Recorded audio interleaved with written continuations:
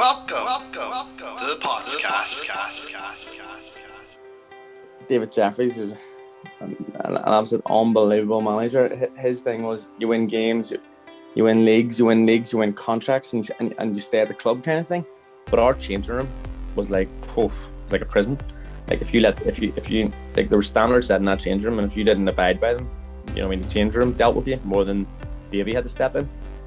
Steve Baxter just followed on that mantle. Once he won the league title, he wasn't happy. He wanted more. He got a taste of it.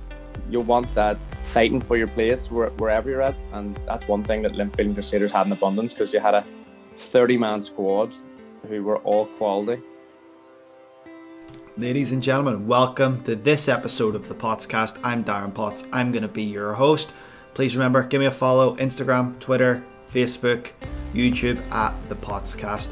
A goal of mine has always been to do a Joe Rogan style podcast and get a good 3-hour episode in there. I've came pretty close here, but thank you, Michael Carvill, for giving me your time. Before we get to the chat with Michael, just a reminder, Crusaders kitman Frankie Weir, that episode will be out towards the end of this month. Richard Clark, former Crusaders player and fan favourite, won league titles with the Crews, won the Irish Cup and League Cup with Glentoran. That episode will be out probably around the start of May also, so look out for that one. But here we go. Let's get to Michael Carvill.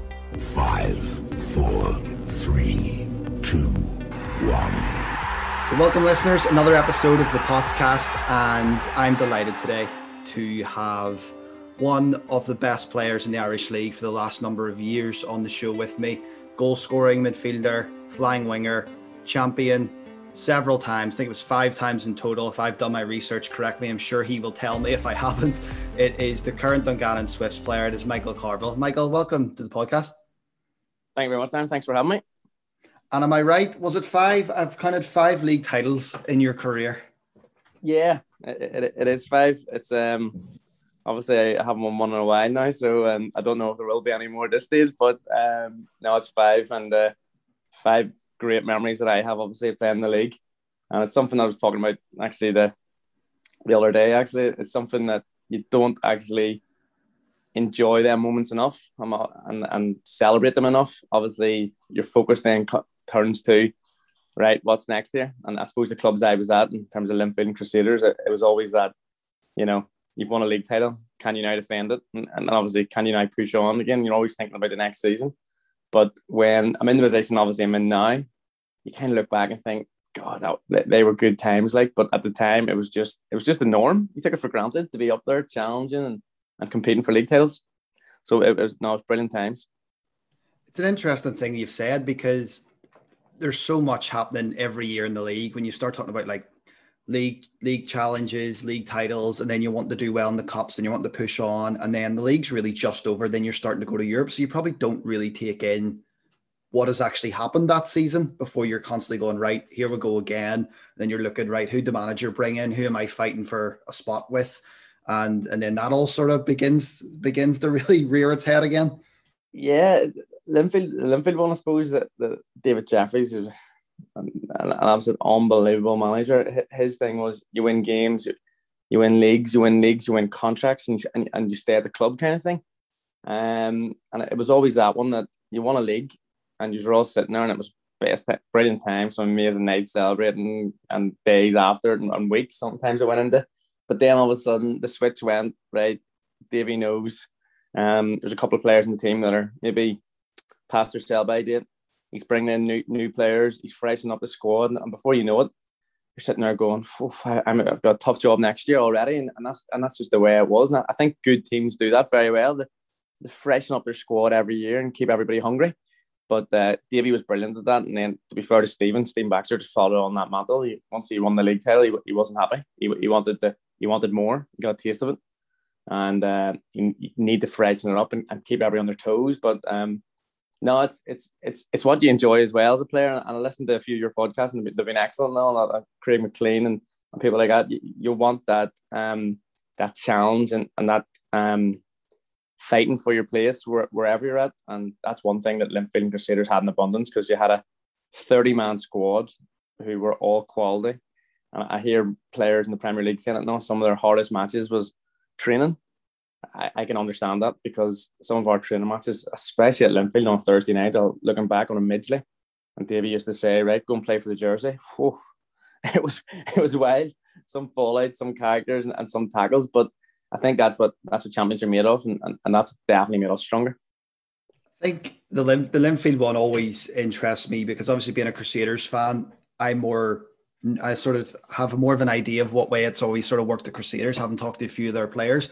But whenever Crusaders were kind of, building and beginning to put some building blocks in place, whenever you sort of looked at Linfield's squad, it was always one of those ones, whenever you seen maybe online the Linfield Swift squad that was named for the weekend, you're like, that's an unbelievable team. Like, that was incredible.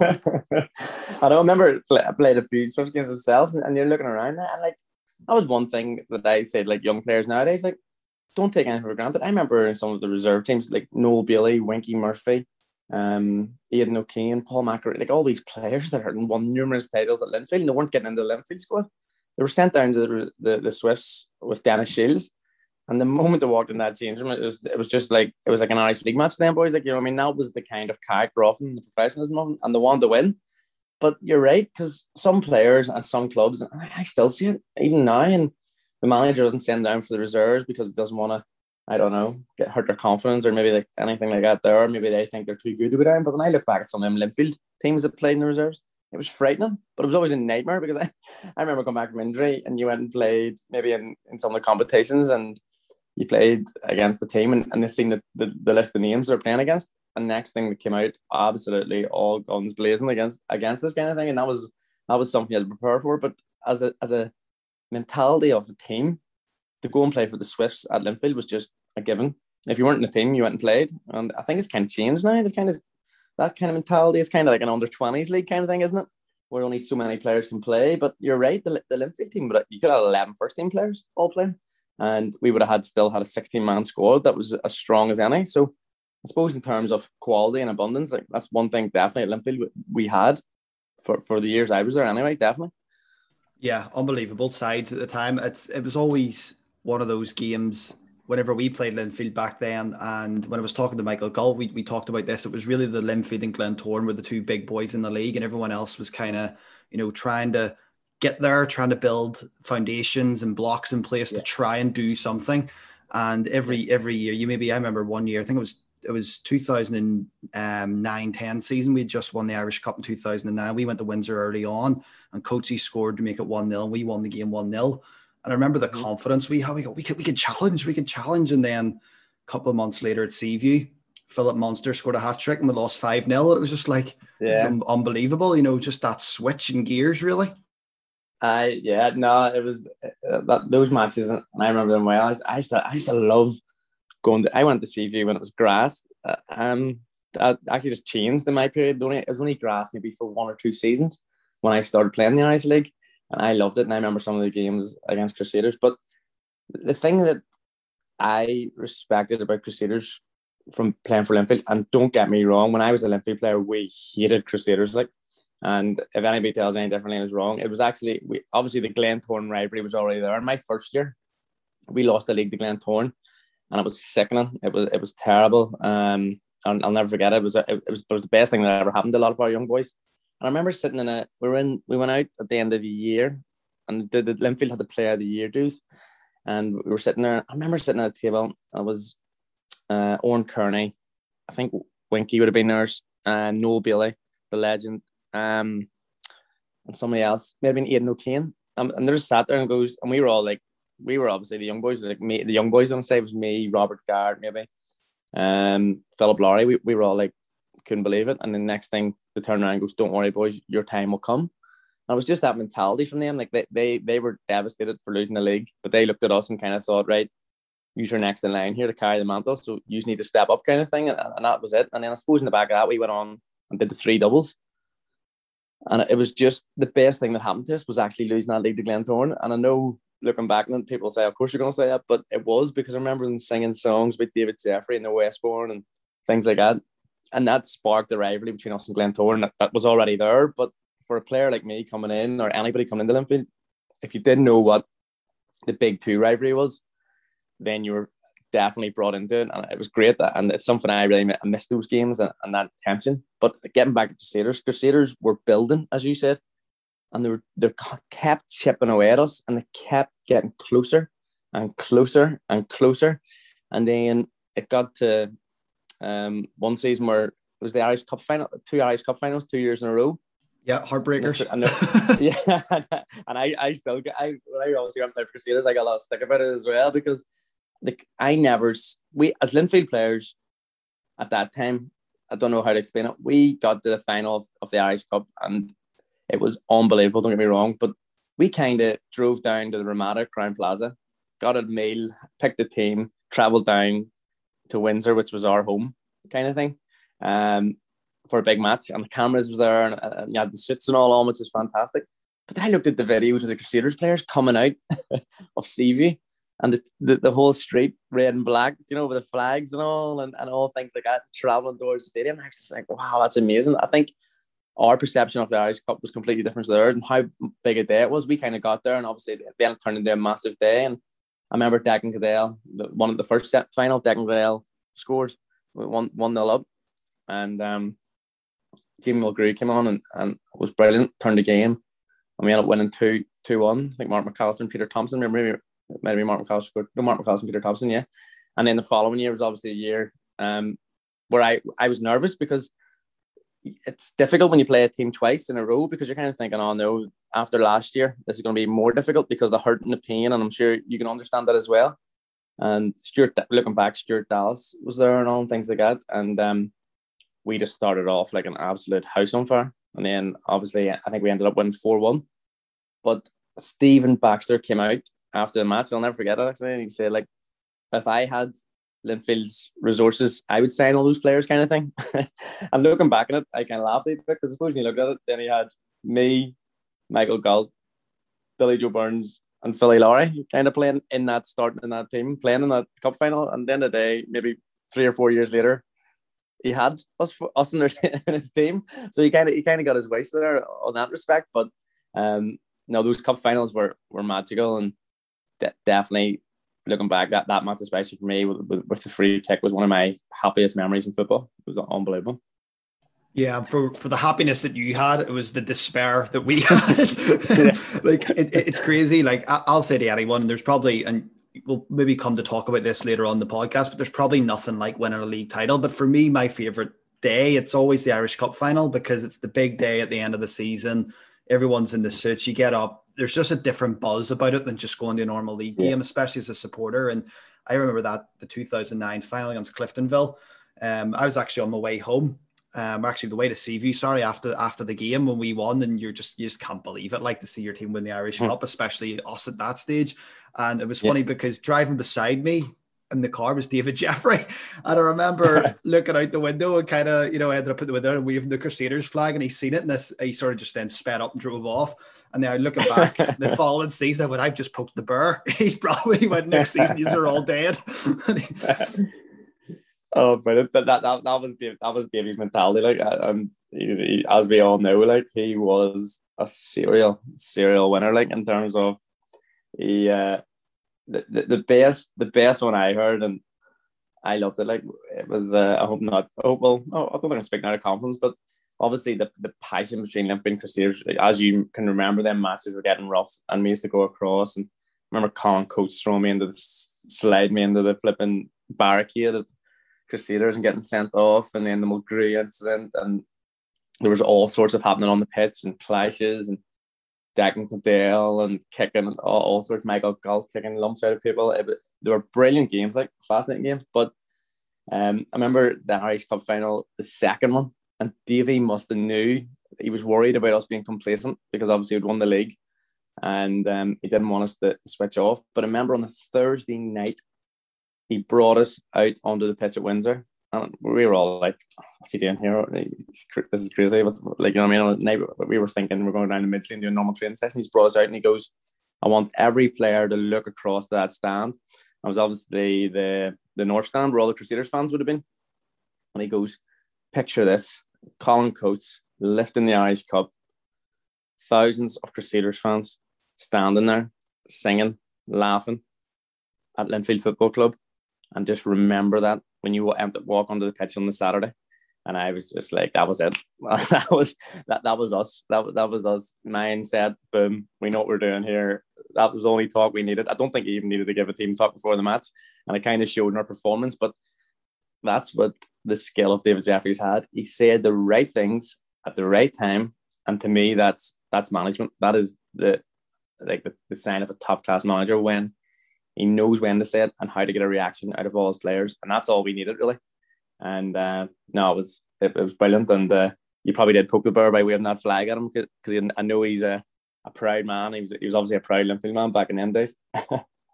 Yeah, and the Glentoran winning the league that year as well. It was always like a double whammy of just like, right, next season, and next season Linfield just keep roaring back. If I remember correctly, that year, that was my first year back. I think Glenn Ferguson left the club. Yes, after he did. Glentoran, yeah, and we were all like, I played. Like I can still remember, because I came back from Wrexham. This is a true story. And Spike don't freaking kill me for probably telling you a story. I came back and we played Glentoran live on Sky.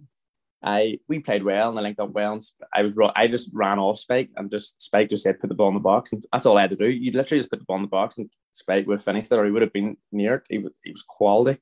I still talk about him this day, and I only played a season with him. But Dean Saunders took over the Wrexham job, and Dean Saunders rang up, got in contact with me after the Glentoran game, after I'd left like Wrexham to come home, and he says, I want you to come back. And I was like, all right, no problem, but I'm signed for Linfield here. I'm at Linfield Football Club. And he's like, yeah, can you come over next week? And I was like, no. I was like, Linfield's like, it's a proper club, like, we're not just a Mickey Mouse amateur league club. I just can't walk out of the club. And he's like, right, okay. But sure, I seen you playing up front with a Granda there last week live on, and I was just like, oh my God, he's just called Glenn Ferguson Granda. And I was just thinking to myself that his mentality was Irish League, come back over, just walk out of your contract, come back over and play football. And I was just like, oh my God, he hasn't called Glenn Ferguson. That's a grand down the phone here. And then I just kind of thought to myself, right, okay. And then obviously we know what happened. I didn't take the offer and didn't go back, and I stayed on. But looking back now, obviously, when I talk about centre forwards and I talk about anybody, like Glenn Ferguson was frightening. Left foot, right foot, finishing strong. I'll never forget his goal against Glentoran in the first Boxing Day game. We beat them 3-0. I think it was Colin Nixon and Paul Lehman both came in the sandwich him, and he just right arm, left arm, both pushed both of them out of the way, like a half volley driven the net. And I never forget, it was unbelievable. And he was a great fella too, and a great character as well. But that Linfield team was littered with characters and personalities that I didn't appreciate. I don't know why, because obviously it was my first time in the Irish League. I didn't know what it was like, but seeing you see them guys, and then frightening. The Winky Murphys, Stephen Douglas, Owen Kearney, Paul McAreevy, Michael Galt. God, I'm scared of forgetting something. Peter Thompson. You go through the whole team was just man. Alan Mannis and nets, frightening. Jim Irwin, and then obviously the likes of me and Billy Joe Burns and Robert Gard and Martin Callister and Philip Lowry and all them grew into this team, and it was just that team there in that dressing room was unbelievable. And the kind of training you went on Monday and Tuesday, you couldn't wait to go to training because the crack was so good with Winky, Dougie and Galdi messing about and Paul McAreevy and all, and the fun you had. But see, when it came to playing and working, you just switched, just turned straight to football. And they were some of the best days in football, definitely. Great change room. It's interesting because a lot of those guys went on into coaching and management. Nearly half the ones that you've mentioned there. Chris Lindsay, Michael Galt, even Sturdy King prior to probably your time at Linfield. Played under Davy, and he's out managing, and Owen Kearney, and even Stephen Baxter from his time at Linfield in management. And it's pretty crazy what sort of has happened from that dressing room. Glenn Ferguson, obviously, as well, his time at Ballymena and stuff. It's actually really nuts, I think, looking back and seeing the amount of people that came out of that changing room with coaching aspirations and wanting to go into the managerial coaching side of the game. Do you know what I think reminds me of? Like Alex Ferguson and the Steve Bruce and the Mark Hughes and the players that came under Alex Ferguson in terms of that team that went on, obviously Giggs, went into management, Gary Neville, all these players that came out of working with Alex Ferguson. And David Jeffries, I suppose, is our Alex Ferguson in terms of the Irish League. And a lot of them players probably seen the way Davy did things and thought, Chris Lindsay, like I've worked under Chris, and Chris had traits of David Jeffries. He took some of David Jeffries' traits and used them because they were so effective. And I'm sure a lot of the other players did the exact same thing. But I think one thing that probably they learned when they did go into management, well, I don't know, I'm just assuming this, that how difficult it is. And Davy was one of them people that, you know, he was so broad, talk about broad shoulders and taking it all in. Obviously, when I met him, he was well experienced, but he seemed to manage a whole club, carry all the players, carry all their emotions on his own shoulders, and he took that for the club kind of thing. I don't know how the man's still walking. he still does it, and he's still in management. But his character and personality, to me, inspired people to go into management. There's no doubt about it. The way he speaks to people, the way he handles people, the way he makes you feel as a person, that inspires people to go into management. It's like anything in life. If you work with someone that inspires you to go on and work in their profession, depending on what kind of memories you have working for them, that's what's going to later happen on in life. And I think a lot of them players had so many life-changing memories under David Jeffries. So for them, management was a no-brainer.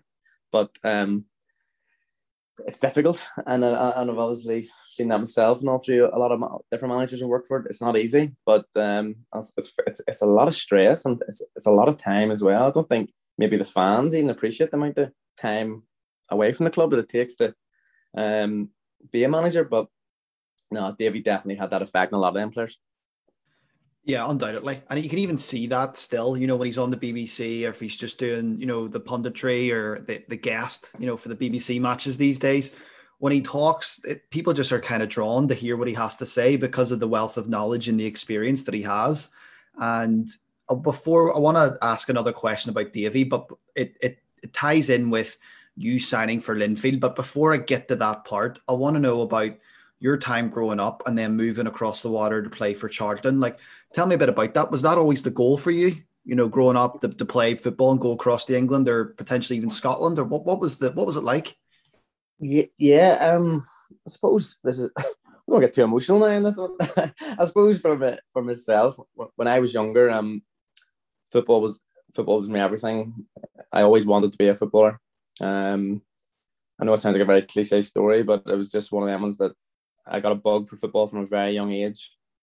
I started playing, I think Crossgar Youth League and different things, Kilmore Rec, and he was St. Peter AYC, and then it was just that passion of I just loved it, and I was good at it. Obviously, I got a feeling for it. I didn't know it was good. Obviously, you don't know you're good, but I seem to be doing things on football pitch that, you know, other players in the team couldn't do, and I just got this real bug for it, and that was me. And I started from 8, and I was out all day practicing out the front of my house and playing with my older brother and things like that.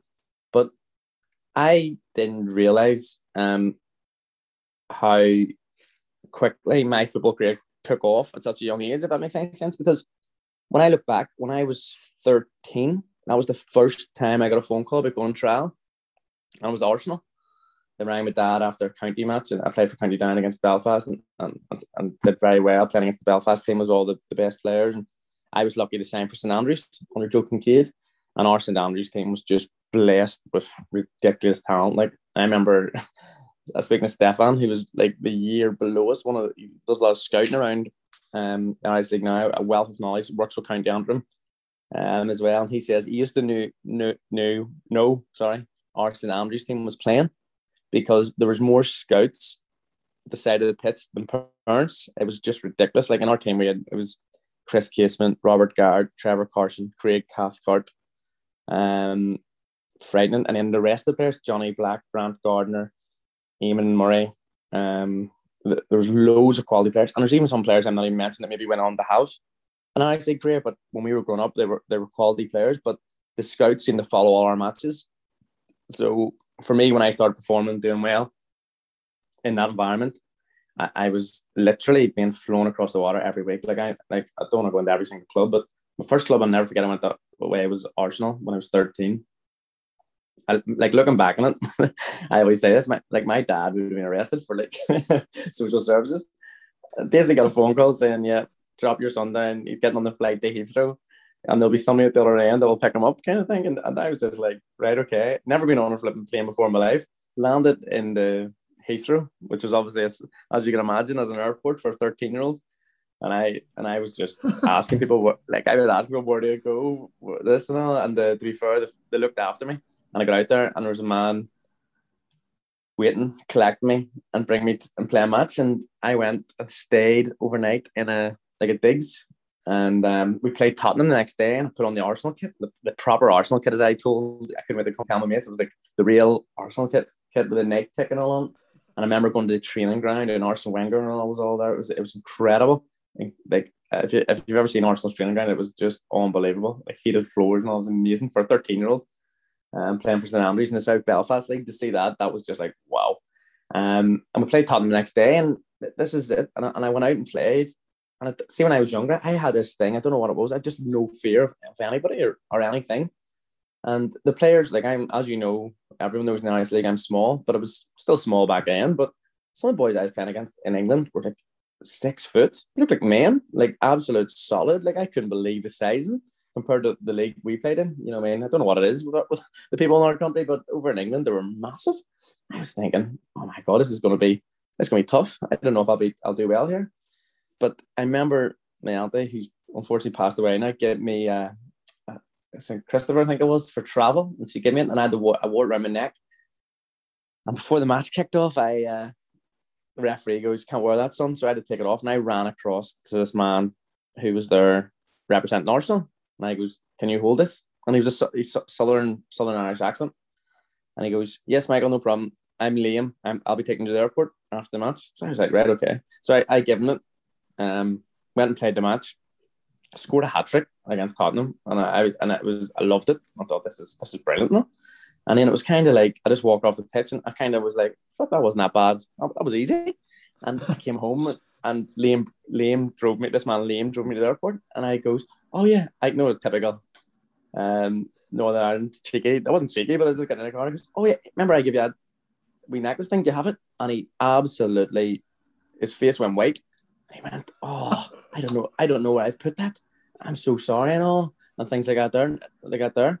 I'm devastated, sorry and all. And I was like, all right, thanks. And I was like, right. And he was talking to me the whole way home. And I was, after that match, I don't know, I must have been in a different world. I was just talking away, and you're still young and you're trying to get conversation across. So he said, "Don't worry, I'll sort it out." So I was like, right, what's this fella talking about? Like, sort it out. Like, you know what I mean? How's he gonna sort it out? It's only a necklace, it's okay.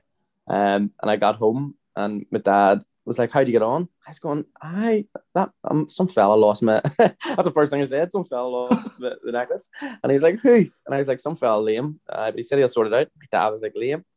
So it went on. My dad said, "How'd you get on?" I was like, "Yeah, scored 3. And my dad was like, wow, must have done well." And I was like, "Yeah, it was easy enough." And it wasn't like an arrogance thing, because there's one thing about me, it's not arrogant. I just found it very, at that youth level age, I thoroughly enjoyed playing, and my confidence was so high, and I was a centre forward growing up, and I just scored goals wherever I went. But to cut back to the story, it ended up being Liam Brady, who was one of the biggest names.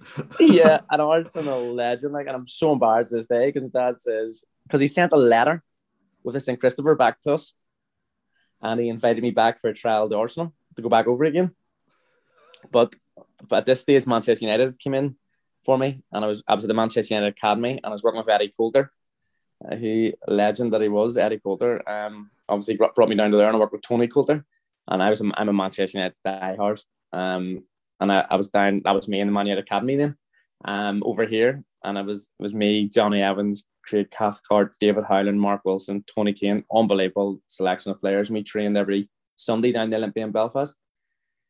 And that was my best grounding for football, because in terms of St Andrews, don't get me wrong, it was fantastic.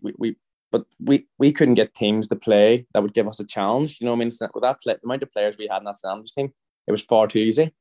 But then when I went and played in that Manchester United Academy setup against the likes of Johnny Evans and people like that there, it was brilliant. That really moulded me as a player. And fair play to Tony Coulter and Eddie, obviously, and how and Bob Nesbitt was the coach. He was fantastic. He had that set up. But I was constantly going trials. Your Liverpool's, your Chelsea's, some mad amount of trials. Leeds, I agreed a contract at Leeds. Sunderland, I was over Sunderland.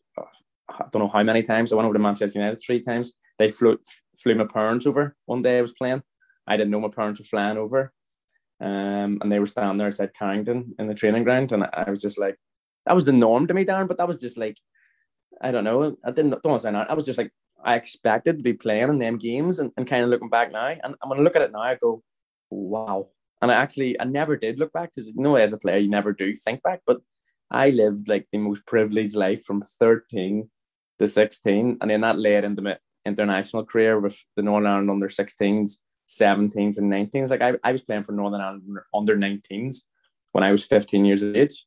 And looking back on it now, I was just the type of player I was. I was just like, not afraid of anybody, loved it, and I couldn't wait to my next game. And I was just on so much confidence. I even went away. Kenny Shields was our Northern Ireland 17 manager, and I went away with him a year young. Kyle Lafferty called into the squad as well, and that we qualified for the last 8 in the whole of Europe, and I was the top goal scorer. I think it was called the record. I hold the record for the top goal scorer under 17 level for Northern Ireland. Michael O'Connor was in that team as well. And me and Michael O'Connor, I think I scored 7 and Michael O'Connor scored 6 over the whole campaign. And we qualified for the last 8 and played against France. And they had the likes of Ben Arfa, Benzema. God, they were riddled with word quality throughout. But playing international football for me as a 15, 16-year-old up against 17-year-olds, we beat Belgium out in Belgium. I'll never forget it. You know what I mean? We're beating everybody we played with that team. And that was just my, as some people would say, champion mindset for a young player. It was just like, I thought it was so easy. I didn't really have any big setbacks. Do you don't understand? Like I didn't really have any like knockbacks. Somebody tell me I wasn't good enough because most clubs I went to invited me back because I did well in the trials. So it was a crazy time, and it was the best days of my life. Obviously, looking back in terms of football, but at the end of it, they came down to it. Obviously, there was chart. I had agreed to sign with Leeds. I fell in love with Leeds. Their academy, the setup, they wanted to get the deal done. It was a 4-year contract, which was brilliant. And then I think if you remember back, Leeds went in a bit of financial difficulty, and they said they couldn't honour that contract. And at this stage, I was doing well with Charlton Athletic as well. Who Matt Bradley was the scout. I think I heard Roy Patterson talking about Matt quite a lot. Matt was brilliant. He's now a scout for Celtic. But a great man, knew his football, and he I had a good relationship with him. And then at Charlton was one of them clubs I went and trial with, and seemed to have a worldie every time I went, and thoroughly enjoyed it. And it was kind of Leeds or Charlton. And if I'm looking back at it, I wanted to go to Leeds. It was more. It's hard to explain it if you know England, like you know what I mean. Leeds was a bit more similar to what I knew of Northern Ireland, Belfast. I was living outside Belfast and the type of people. Do you know what I mean? Whereas London was just wow, it absolutely blew me away. But the Leeds thing fell through, and then obviously I signed for Charlton, and that a 4-year contract back then, which is was an unbelievable achievement. It flew me and my whole family out. We did the signing on the pitch kind of thing for a Premiership game and all. I still cringe at my dad walking off and waving into the crowd, and I'm going, like, who are you waving at? And my dad just down a tunnel goes, I always wanted to do that because sure, when you wave up there, nobody knows who you're waving at.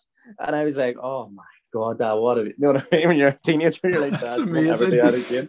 And then my brother flips. My brother was in the boardroom, and we were having this big fancy meal, and they brought my whole family down, and it was quiet. My brother's a bit of a character, and everybody knows him. Like he's we'd call a bit of a bluffer. Like he tells this story. What about you then, Gavin? Could you have been a professional footballer? And he was like, yeah, like instantly, just in front of everyone. He goes, yeah, I could have been. I was obviously a very talented player, probably better than Michael. I'm sitting there beside him, going, Gavin, shut up. But I was down at a Northern Ireland training camp down in Coleraine, and you know them wee divots where the corner flag is? I tripped over one of them and did my ankle, and I never was the same player. And I'm sitting looking at my mum and dad going, is he just said that in front of all these people at Jordan? Like, they're just honestly going to believe him. Like, Gavin, he was a good player, but he was nowhere near the standard that he was going to be a footballer. But they bit this story, and the English people like looked at him as if to say, oh, that's a terrible story, and I don't feel sorry for it. I'm looking at him going, oh my God, what this is just embarrassing here. What is?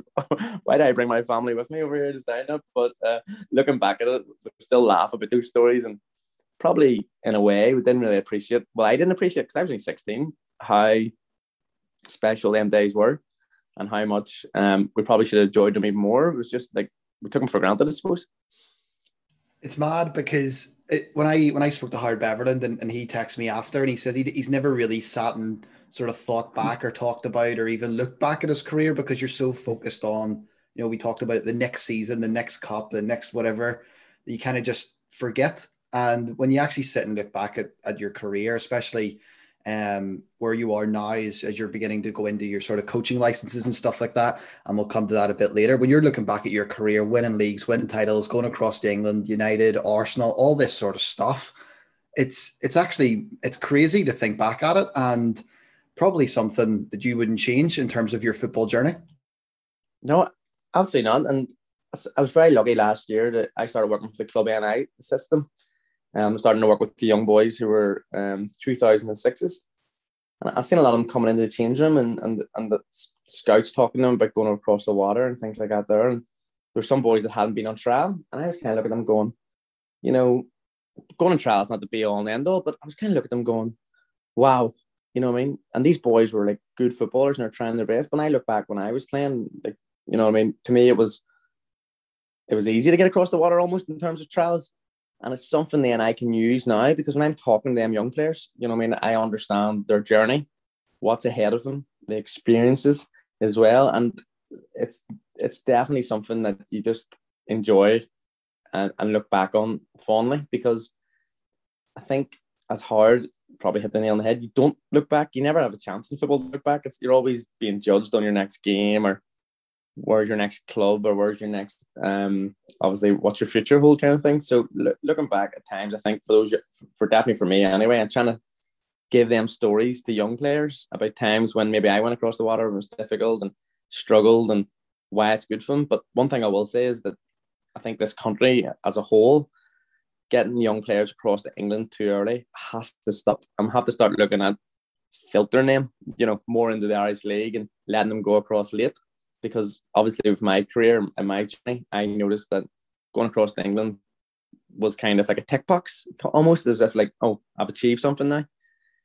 But if you delay that and keep them playing here locally until maybe they're a bit older, I think obviously the long-term development of the player, that's my opinion now. I think you'll see more players coming through the system, but it's very difficult when clubs from England are ringing your house and asking you to come across and things like that there. So no, it's something that you have to be grateful for. But in a way, I accept it and enjoy it. But I wouldn't really talk about it outside of this, obviously. But it's definitely the best days and stuff that you look back on and think, wow, and it brings back good memories, which I think is the whole point of why we play football and enjoy it. You don't really remember the trophies or anything like that, or the medals or anything like that. You remember the memories or the times you felt good and had a good time with your friends or stuff like that there. So for me, that's very, very important. Yeah, 100%. It's those moments, isn't it, that just sort of last forever. And you almost have like a little photo album in your head of these various moments throughout your career. And I'm saying that in terms of a supporter. I've like that sort of memory of different times throughout my time following Crusaders of just different moments that have just went, that's going to stay with me forever. And sometimes, as weird as this sounds, it's not just a trophy. It's a performance. Sometimes, a particular game stands out or a particular performance or whatever. But there's something you mentioned in your answer there about bleeding sort of younger players into the Irish League. And I wanted to chat about this later, but it's a good time to bring it up because you mentioned it. We've seen it with Gavin White. We've seen it with Stuart Dallas. We've seen it with Mark Sykes and Bobby Burns and even Gareth McCauley if we go further back, where these players have had a foundation in the Irish League and then moved across, and they almost seem to do a little bit better because I don't know, and maybe this is me I could be totally wrong on this because there are players that have went across and it has worked for them, but quite often you see lads go across, it's maybe 16, 17, and they end up coming back a bit too early, maybe the being away from home, the freedom that comes with that, maybe not ready for it. And I agree with you. I definitely think we should be using our own league a little bit more, because the quality is improving too. The quality of the league, the quality of play, the quality of coaching is going up and up and up every year in our league. And it's something to be proud of. And I think that bleeding in of young players into the Irish League, in through teams in the Irish League, is definitely the way forward. Yeah, I couldn't agree more. And as you say about the league, when I came back to the league, we were full-time with Linfield, and our full-time training wasn't full-time training. We trained in the morning and did a bit extra, went to the gym, and I could tell you some different stories about that. But, you know, we were deemed full-time, I suppose. When you look at the full-time environment that Lauren have now, Glentoran have now, Linfield are going, and Crusaders have, for them young players now, they're getting as much training, exposure with the BBC streaming, the Sky Sports games and things like that there. And as you say, the standards got a lot better, and they're playing against men like Gavin White. You know what I mean? You would have looked at Gavin White when I first joined Crusaders. I looked at Gavin White and thought, a stick insect, he'd be easily shrugged off the ball. Wow, you know what I mean? As he grew and matured, he was stronger on the ball. He knew how to use his body to protect the ball, and to me he's a prime example for a young player. You know what I mean? And I actually, looking back, I remember Billy Joe Burns signed for Crusaders, and he rang me up, and it was actually emotional because me and BJ were best mates in Linfield for so long, and I rang him. I remember the first day of pre-season, I was like, "What's it like?" And I was like, "What's Paul Healy like? What's Colin Coates and all? What were they like and all what were they like?" And he goes, "You want to see the wee right winger?" And I was like, "What?" He goes, "You want to see him, man? He's quality." And that was Billy Joe. And Billy Joe is the most honest guy you'll ever meet in football. I've never met a more honest person and good guy in football. And he doesn't, Billy Joe, obviously, you know Billy Joe better. Billy Joe doesn't love football. He's not like I'd be a bit more obsessed. Like, I'd watch football every day if it was on TV. Billy Joe's more like into his PlayStation and American football and things like that there. But when Billy Joe Burns compliments a player, you know he's a good player. See, when Billy Joe told me about Gavin White, I was like, wait to see. And then within about literally 3 months, I think I remember him, he destroyed us. Well, I was playing for Linfield, and he scored it. I think Sean Morley ran past Wardy. And I was like, wow. But that was the making of Gavin White. And then when I joined the club, everyone was like, why are you going to Crusaders? You know, I mean, they've got Paul Heatley, Gavin White, you know what I mean? It's going to be tough to play. But I suppose my mentality was great, because you're getting this opportunity to go and play with these good players and try and win trophies. But getting back to Gavin White then went through a bad period. When I joined the club, he had a wee dip in form. But Crusaders looked after him, protected him. Stephen looked after him. The players knew how good he was. We got around him, and he came back stronger. And then he pushed on and on and on. So he had that wee setback. But he was in his local club, and the club knew how good he was, and we wanted to help him. If he was over in England and he had that setback at 17 or 18, he could have been on the first flight home. And you know, when a player comes back, and I know what it's like, it's the most difficult thing in the world. When he comes home, it's awful. It's very, very difficult to fit back into your society, your friends, and everything's changed, and you feel a wee bit abandoned. But Gavin had that grounding where he was around his friends, and we all supported him, and we were there for him, advising him, and he just took off. And to me, that's the best example for a young player. Like, don't get me wrong, you're always going to have. I was lucky to play with Johnny Evans. Me and Johnny were the same age growing up. Johnny was a superstar at the age of 13, 14. Like, you know, I mean, his career was frightening. Like, he literally said to me, I'll never forget it, best line I've ever heard. He goes, "Why are you going and trial to all these other clubs?" And I was like, you know, I want, because I don't know, I don't think I want to play for Man United. Johnny, like, kind of like joking, you know what I mean? Like, in a way, he goes, and I only want to play for Man United. And I was just like, wow. And that was his mindset. Do you know what I mean? So he set himself a target. He's going to play for Manchester United, and he was loved by Manchester United. And obviously they looked after him as well. But him, Steve Davis, boys like this, Aaron Hoos, boys like that will naturally go across the water and get good contracts and good clubs and make it. But I worry about the boys that are going across different clubs and not getting that experience, falling out of love with the game and coming home and not playing football. Whereas if they stayed in the Irish League, they maybe had more of an opportunity to develop, so they'd be ready to step up, kind of thing. And I suppose we have to, as our culture, have to stop really prioritising sending boys across on 2-year scholarships to different clubs in England and Scotland, because we think it's better for them than here, because you hit the nail on the head. The coaching's getting better here, the standard's getting better, and the product of the league is definitely a lot better. And I think that's been proven during this lockdown in terms of the amount of people who have said to me, I can't watch Premier League football at the minute. It's boring me. But when there's an Irish League game on, I can't wait to turn it on, because it's something different. It's refreshing, and it's getting that wee bit of a buzz back. So I think you're 100% right about the keeping the players here for a wee bit longer and developing them so they're more equipped, obviously, when it comes to full-time football and playing against men. Yeah, I think there's an honesty about Northern Irish football in terms of, the Premier League. You're talking about VAR and refereeing decisions and stuff, and of course that happens over home, refereeing decisions and things like that. But there's an honesty about it. I'm not talking. I don't want to go to referees. I can lose my job. But there's an honesty about it in terms of there's a bit of blood and thunder in terms of that you can still hit a big tackle over home. You can still really get a big physical, good game of football. But then there's the quality that's starting to come through too of the technical players are beginning to be able to get more of a chance. Whereas maybe before it was a bit more like just powerful football. Who's your power players? And that's going to be what you build the team around. And that's slowly changing. And it was interesting when Gavin signed for Cardiff under Neil Warnock, one of the first things that Neil said in his interview, and being a Crusaders fan, it was almost like I now have to follow Cardiff every week. And Neil Warnock was then talking in his interview and saying about it actually is the rawness of Gavin is what attracted him to Gavin White, and it was that fearlessness just to get the ball and run at a defender. And I think that's just really part and parcel with the confidence and that ability playing at home at a young age against men before you've really had that this fullback's really good. Gavin's just getting the ball and being like, let's go. Yeah, that like Gavin White was an entertainer, something else, but he had that, as you say, rawness about him, that exciting winger that they've kind of took out of the game. Like if you look at football now, it's kind of more like tactical and inverted wingers, and like you rarely see a fullback, even in the Premier League, or a winger squaring up as the fullback and taking them on kind of thing. It's more, keeping the ball in possession based style play.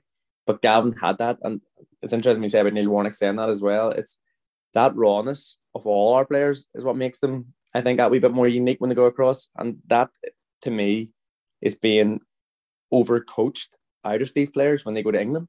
Because when they go to England, and I've seen it, and anybody that's been in England will tell you this, you go to 18s, 20s reserves, or 17s, 19s reserves. I don't know what it is now. Back in my days, it was 18s, 20s reserves. And you're taught how to play one way. And then next thing, the matches turn into you're almost like a robot. You're almost structured into this predictable outcome. And if you've seen one under 20s game in England, you've seen them all.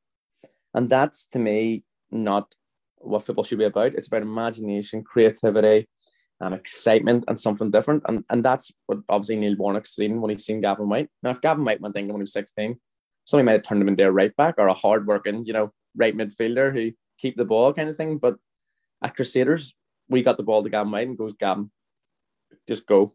Take on it. If you want to take on the whole pitch, you do what you have to do. And I think that's the kind of thing that, he made him stand out and obviously light up the league. And I think that's why the Irish League still has that.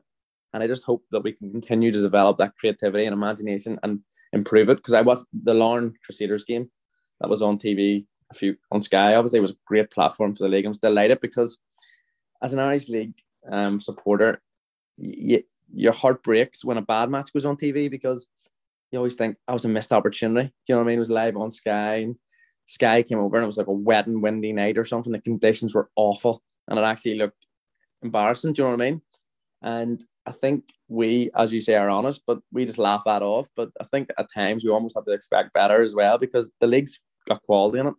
And that showed that day that Crusaders and Larne played as well. And how the league's developing is fantastic. And I just hope we can continue to develop better players and obviously create that full-time model. Would be fantastic for the league. I would love to see it. Yeah, 100%. It's something that we just are crying out for, isn't it? We're just craving for it. The more and more you see the league develop in the last couple of years, especially with the BBC stuff and all the live games and clubs doing streams since COVID, you're sort of going, this could be a reality sooner rather than later, hopefully, fingers crossed. But something you touched on there about the freedom and imagination of an attacking player. When you played at Wrexham, you were fighting relegation in League Two. Now, as an attacking player, I want to know firstly just about your time at Wrexham, but how hard is that for an attacking player to express themselves and really use that imagination in a relegation sort of threatened side? If you're maybe battling relegation under the cosh maybe a little bit and maybe there's a confidence issue in terms of the whole squad, is that more difficult for an attacking player to really get up and, just create? Definitely. I obviously Charlton, I think I was saying Alan Pardew came in at Charlton and released me. He was only at the club a week, and that just taught me the ruthlessness of football. And I was there for about 3.5 years, and Seamus Heath got in contact, who was actually a grassroots coach back here. Seamus, who obviously does a lot of work on football in the Newry Morning Down area, and he previously had played for Wrexham. So he had contacts up there, and he rang them up, and I went up, and there was a man, Steve Cooper, who's actually now he's the manager of Swansea, and he was also the manager that led the England under-17s to the World Cup, won the World Cup there with Phil Foden and all them. So Coops was as at Wrexham, and I didn't know him. If you've seen this man, if you've seen him for Swansea, he's a lovely man. Like, he doesn't look like a football person, and he was my coach when I went to Wrexham. I remember joining a reserve game and played, and he goes, "Yeah, we'll take you." And I was like, "Brilliant, fantastic, sign for Wrexham, done deal, no problem." But I came into a team who was Wrexham was a well-supported club in North Wales. Obviously, across the border, Chester's their biggest rivals, and they were League Two at the time. And Joey Jones was there, and I didn't really know who Joey Jones was until my dad told me about an ex-Liverpool, won the European Cup, an absolute legend man. But me and Robert Gard ended up there, and who was one of my best mates growing up in football, played against St Andrews. You hit the nail on the head. When you went into a team like that, I could just literally see, like in the training pitch, strikers like lacking in confidence, wide players. Everyone was almost like afraid to make a mistake. And it's something that we're experiencing at the minute in Dungannon. When the confidence goes from a player, it's the most difficult thing to give it back to them. And it's something I always say to people: if you could give somebody a bag of confidence, if you could just hand them anything in life, if you give them confidence, they turn into a different player. But when a team is losing, constantly getting beat, they start believing that's where they belong to be, and then they accept it. And I think that's what happened at Wrexham when I was there. And we went through a period, and it was tough. The best learning for me ever. I didn't make like loads of appearances at Wrexham, but obviously I played a lot in them games that in the end up run up to the end of the season, and it was physical league, similar to the Irish League in many ways. Strong. Obviously I was a 5 foot nothing winger, and I was always the first person to get hit because I'd obviously, try and get the ball down and maybe take the full back on or do something. But you started appreciating that you had to be a bit clever and use the ball differently and put your body in different positions to protect yourself. But in terms of creativity in the League Two, it was literally like they were fit. Like, relegation from League Two is different than anything else, because if they could relegate out of League Two, the club could go out of existence. And Wrexham been around for so many years. Players lose their jobs because they're full-time footballers, but going to the conference, they won't be full-time footballers again. So there's so much pressure zoomed in on you. And it's one thing I loved about England was the pressure of the local newspapers and the Wrexham Herald and the Evening News, and pictures of you and all, and have to step up really. And it was like that passion. They've got a real passion like we do for football, but they're really obviously broadcasting. But like, footballers are human beings, and there were some good players there. Like Neil Roberts, I think, was like an ex-Welsh international, and he was the centre forward, and he was the blue-eyed boy. But you could just see he was carrying so much pressure and struggling to score. And we ended up staying up in the last match of the season.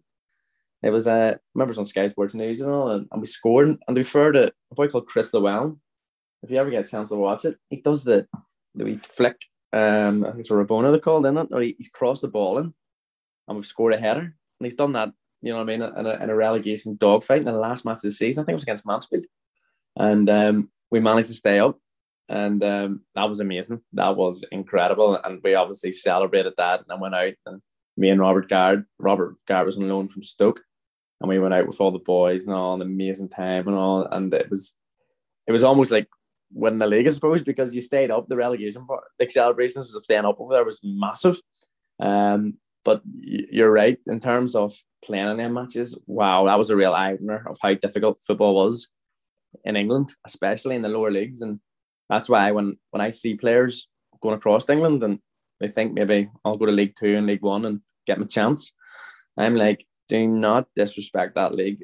Do so at your own peril. Like that is not an easy league to play in. So that's why when I see boys from Northern Ireland doing well in these leagues, I'm thinking that's brilliant, because it is difficult, and it is a challenge, and it's something that we have to obviously look at as a country as well, about sending players across, what club they're going to and how much game time they're going to get. But in terms of development and obviously getting more people across the water, these clubs are also great breeding grounds as well for developing them for further talent. But I'm keeping a close eye on Gavin White, and he's doing brilliant at the minute for Hull.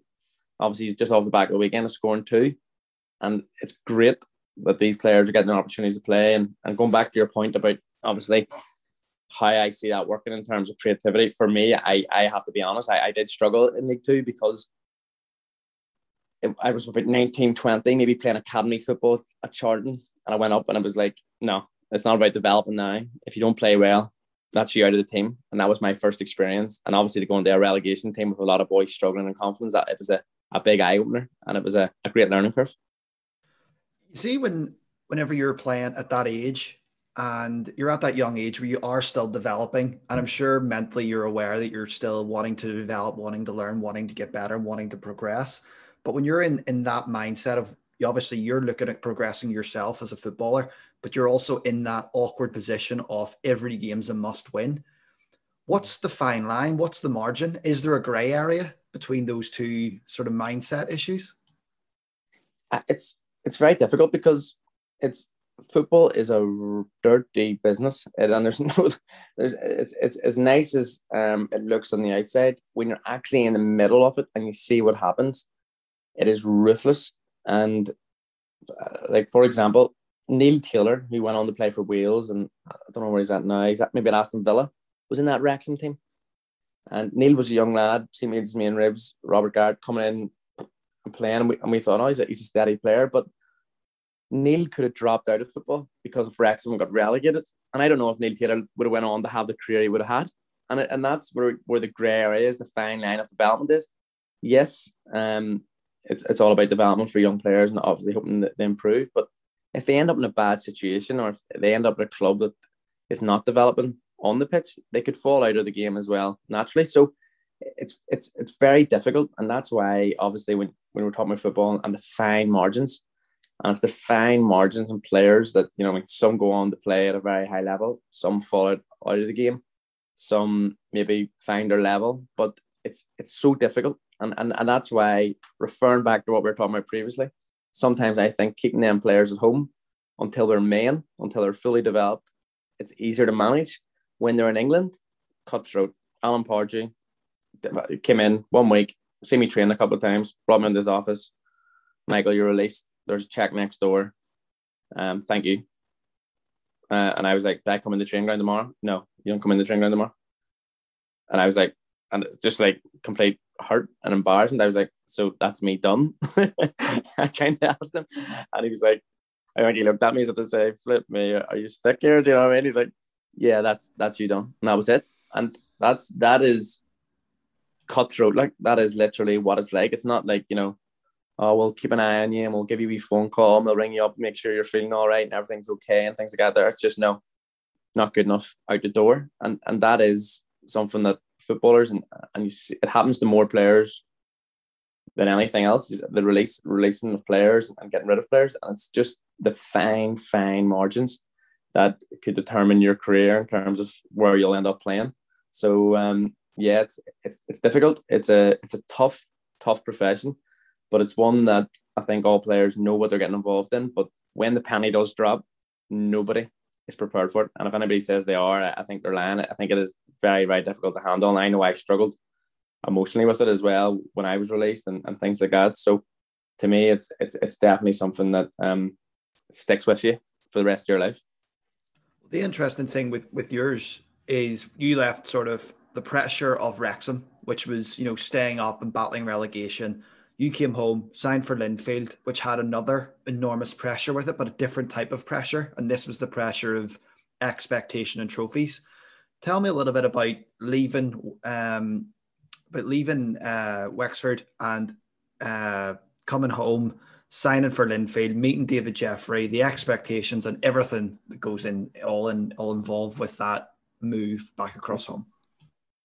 Yeah, it was Brian McLaughlin was the assistant manager at Linfield, still assistant manager with Davy down in Ballymena at the minute. It was brilliant. He was on the phone to me when I was at Wrexham, and he was ringing me. He would have rang me every Thursday night. So Linfield always trained obviously on Thursday night. So Brian would have rang me afterwards. So I knew the call was coming. So I'd be sitting there, and me and Robert Garrett shared a house in Wrexham, and he'd ring, and he was brilliant. He just sat and talked to me about for an hour every night. And he didn't talk to me about football or about how I was playing. He just talked to me about life in general. And it was great. He was actually really enjoyable to talk to. I actually think he ended up trying to get off the phone more from me than I did trying to get away from him, because it was nice to talk to someone back on my football.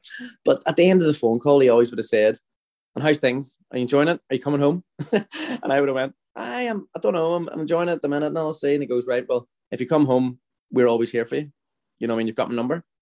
And that was the situation. I actually ended up going to Hamilton with a very good friend of myself, childhood friend, Andy Waterworth. We were at Hamilton. We ended up there together, and I did pre-season there, but it wasn't going to be. So I made the phone call. Brian reached out. I was home, and my dad and classic. We tell my dad, "Linfield want to speak to us here, and we'll go down and meet them." And my dad, I suppose me and dad went to the same school, like St. Colin Kills, and we obviously grew up, and maybe like in our school in St. Colin Kills, a Gaelic background and things like that. And my dad was like, "David Jeffries," and he goes, "Well, we'll just see that. We'll see this one. We won't give anything away and all. Don't." He goes, "We're not saying anything. We're just going down to have a chat with him and all." And I goes, "Dad, all right." So we're driving down, and my dad's like talking away, and I goes like, Linfield's a big club and all, but they've got their history and all, and Big Davy, beating the drum and all up against the fans. And I'm sitting there going, yeah, Dad, yeah, and all. Not my dad would never bother him. Like, he was just like saying, like, we'll play it strong ball. We'll go in here and we won't give too much away and all. We literally walked through the door in the David Jeffries office, and my dad melted like he folded like a deck of cards. Davey put his arm out and goes, "Come here, you," and he pulled him into his chest and he kissed him on the forehead. I'm sitting looking at my dad, and he's like a teenager. He's went all weak and trembling, and he didn't know what to say. And I'm like, I looked at him, felt like saying, "Dad, if what you said, play hard to get." He had us in the palm of his hands, and he spoke to me. He knew all about my career. He knew all about my youth, because I obviously played with his son TJ at St Andrews. He didn't talk about contracts or money. He walked me around Midgley Park. I've seen all the stadium. He walked me around, and then he brought me back up to the office and says, "This is what we're thinking.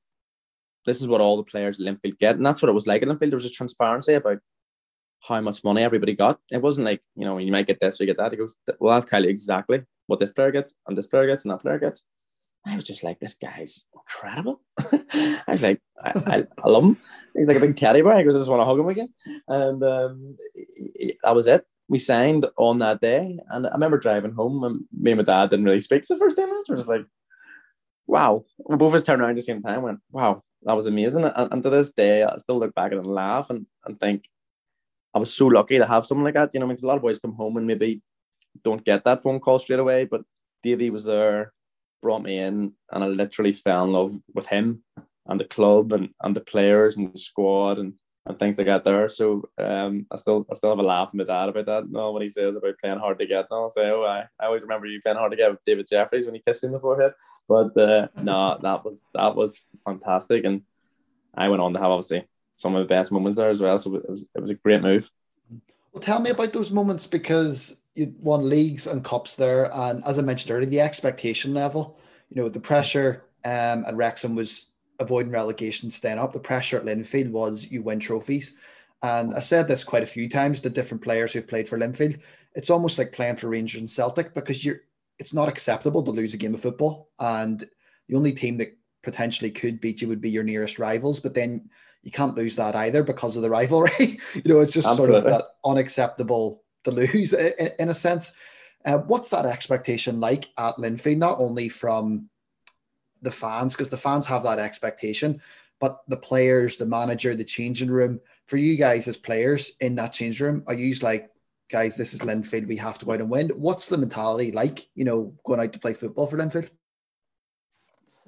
I did a podcast, I think with Skin Little. I remember answering a similar question to this, and then I put it out on the kind of words of it came out wrong, and I put it on Twitter. I think all the Linfield fans thought I was having a pop at them at Linfield, and I would never do that. I said something along the lines of, I'll try and get it right this time. So I was like, when you won a league at Linfield, it was relief. You literally, your legs were gone because they're long, hard seasons. You were mentally wrecked. The pressure of every game you were drained. In your last 5 matches of the season, I'll never forget, you're literally running around on an empty tank. An emotion of nearly getting across the line. And you win the league. And it's kind of like, yes, we won the league. Relief. And you breathe. And then the chairman maybe walked in and says, well done, well done, well done. That's the Linfield way. That's the Linfield way. And it was just like expected of you. And it was more like, we didn't mess up and lose the league. We won the league kind of thing. And don't get me wrong, we had some amazing parties and celebrations and things like that there. I'm not saying it's one of the best times ever, trips away after a one league, but it was a weird feeling. And the only way I can describe it was like, it wasn't euphoria where you thought, it was just like a weight came off your shoulders. But the weight only came off your shoulders for 2 weeks before you knew you had to be ready for next year. And that's what I was trying to say. At Linfield, it was completely and utterly expected of you. Because say if we went out in the first game of the season and played Lisburn Distillery and drew 0-0, our fans would have been booing us off the pitch. And like the fans were absolutely ruthless. They still are to this day, and it's something I laugh at when I go back to Windsor. It's disappointing not to be there. But like Linfield could be top of the league by 10 points, and they're winning 3-0, and somebody gets away a pass, and you see about 4 men run down, like almost jump out of their seats, and they lose their head kind of thing. It was just like the Linfield mentality was you win, you beat everybody in your way, and you have to win. And I loved it. I bought into it. Don't get me wrong. I really enjoyed it. And I suppose I was one of them players that I didn't care what the fans were saying or things they got there. I've seen other players completely and utterly buckle under the pressure of Linfield. And it was interesting. And it's not something that I say proudly in terms of I didn't, in terms of like feel that. I just always wondered what was going through their heads, because you go to grounds like, especially the ground I'm at the minute, Dungannon, Stagmore Park, like your family, like your fans are basically on the pitch with you. You know what I mean? They're that close to you. Whatever they say, you hear. And I just think I've seen a lot of players buckle under that pressure of Linfield, but yet they go to other clubs and they're fantastic and they do really, really well. Then they go to maybe like a Linfield or a Glentoran, and the fans turn on you and they struggle to deal with that. But for us at Linfield, we had to deal with our own fans who could be very critical when they needed to be. Davy Jeffries that didn't obviously accept standards, but our changing room was like, it was like a prison. Like if you like there were standards set in that changing room, and if you didn't abide by them, you know, I mean, the changing room dealt with you more than Davy had to step in. And then we had every other. Davy Jeffries did this very well. Every other club we went to hated us. So we had to take on them and their fans kind of thing. So there was so much. And then the journalists who couldn't wait to have a pop at Linfield, perhaps, maybe. Because, you know, if we won leagues, we should be winning leagues. But if we're not winning, wow. Like I remember David Jeffrey's job was under pressure. Next thing, there's BBC vans. Everybody's down at all our matches. And the pressure's just mounting and mounting and mounting. And it was just something that I loved. I really enjoyed it. But as I said, some players didn't. But that was to me the difference between Linfield and anywhere else. It was that if you couldn't deal with the pressure off the pitch, then there was no chance you were going to deal with it on the pitch. But to win the leagues was the best day of your life. And looking back, and I'm very lucky to win 3 at Linfield and 3 and the doubles as well. The Irish Cups along with that. The league, we usually did well in the Irish Cup because I think we were relaxed that the league was over, and that momentum brought us on to the Irish Cup. But winning leagues is so difficult. And looking at now, and I'm looking at the Irish League now, I'm looking at the boys that we played against Korea at the weekend there from Ghana. And I can tell already they're getting close. But I'm looking at their squad and they're wrecked and they're probably pushing on now and they know how close they are to Linfield. It's a big mental challenge now, and it's a big push. And it's whoever's got the strongest mentality that will go on and win that league. And that's something that we pride ourselves on at the times at Linfield, was the under pressure, up against it, going across the different clubs. You know what I mean? But we held our own, and that's what made that victory even better. And it's something that league titles, you don't even look back on and think, wow, what a campaign. I suppose, and obviously this is then no disrespect to Crusaders. When I went to Crusaders, it was completely different in terms of, I wasn't there the first year they won the league. Billy Joe Burns was there, and Billy Joe Burns rang me and goes, this is incredible. This is completely different. Like, we've been partying here down in Seaview. We've got a big tent out over the pitch and all the fans are singing songs together and things like that there. And I was just like, wow. Do you know what I mean? Kind of thing. And probably similar to the time Cliftonville won the league against us. They went mental for 2 weeks, partying, celebrating and things like that there. I suppose at Linfield we enjoyed it, yes, but we knew what was expected of us. And it was almost like, all right, you won the league, you won the cup, but You didn't win the County Antrim Shield that year. You didn't win the CIS Cup. You know what I mean? And you didn't get far in the Santa Cup, so you'll never be as good as the clean sweep team. And that was always held against us, I think. So we were always compared to the clean sweep team, which was unbelievable. But I think that was the different mentality. Whereas when we won a League of Crusaders, it was completely different. It was like, wow, this is amazing. It was like I remember Crusaders, you seen fans crying.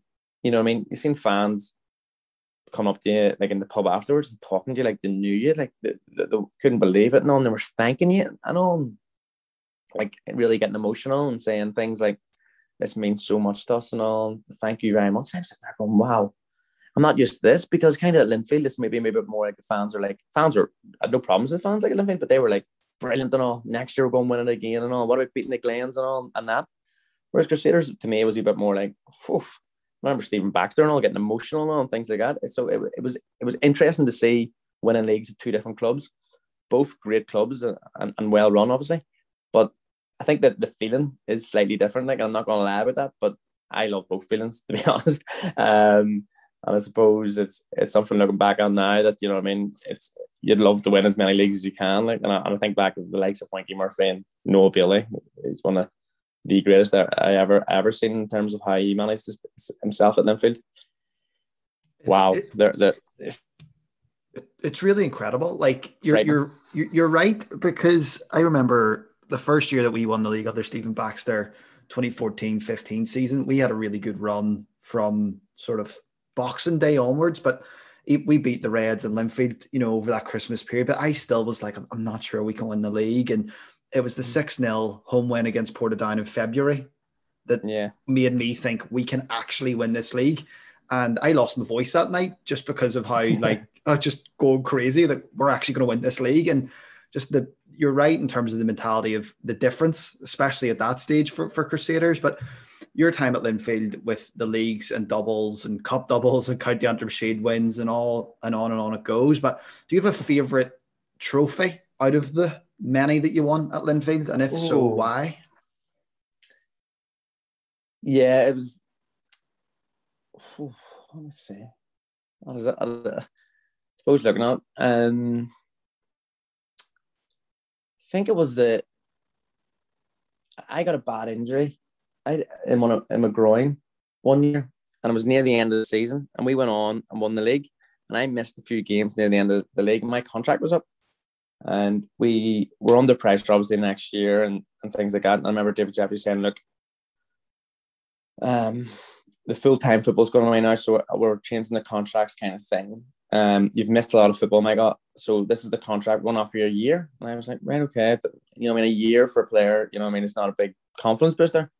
But he says, look, the reason I'm giving you a year is because I want to reassess it at the end of the year, get your head down, work hard kind of thing. And I kind of took that as a challenge.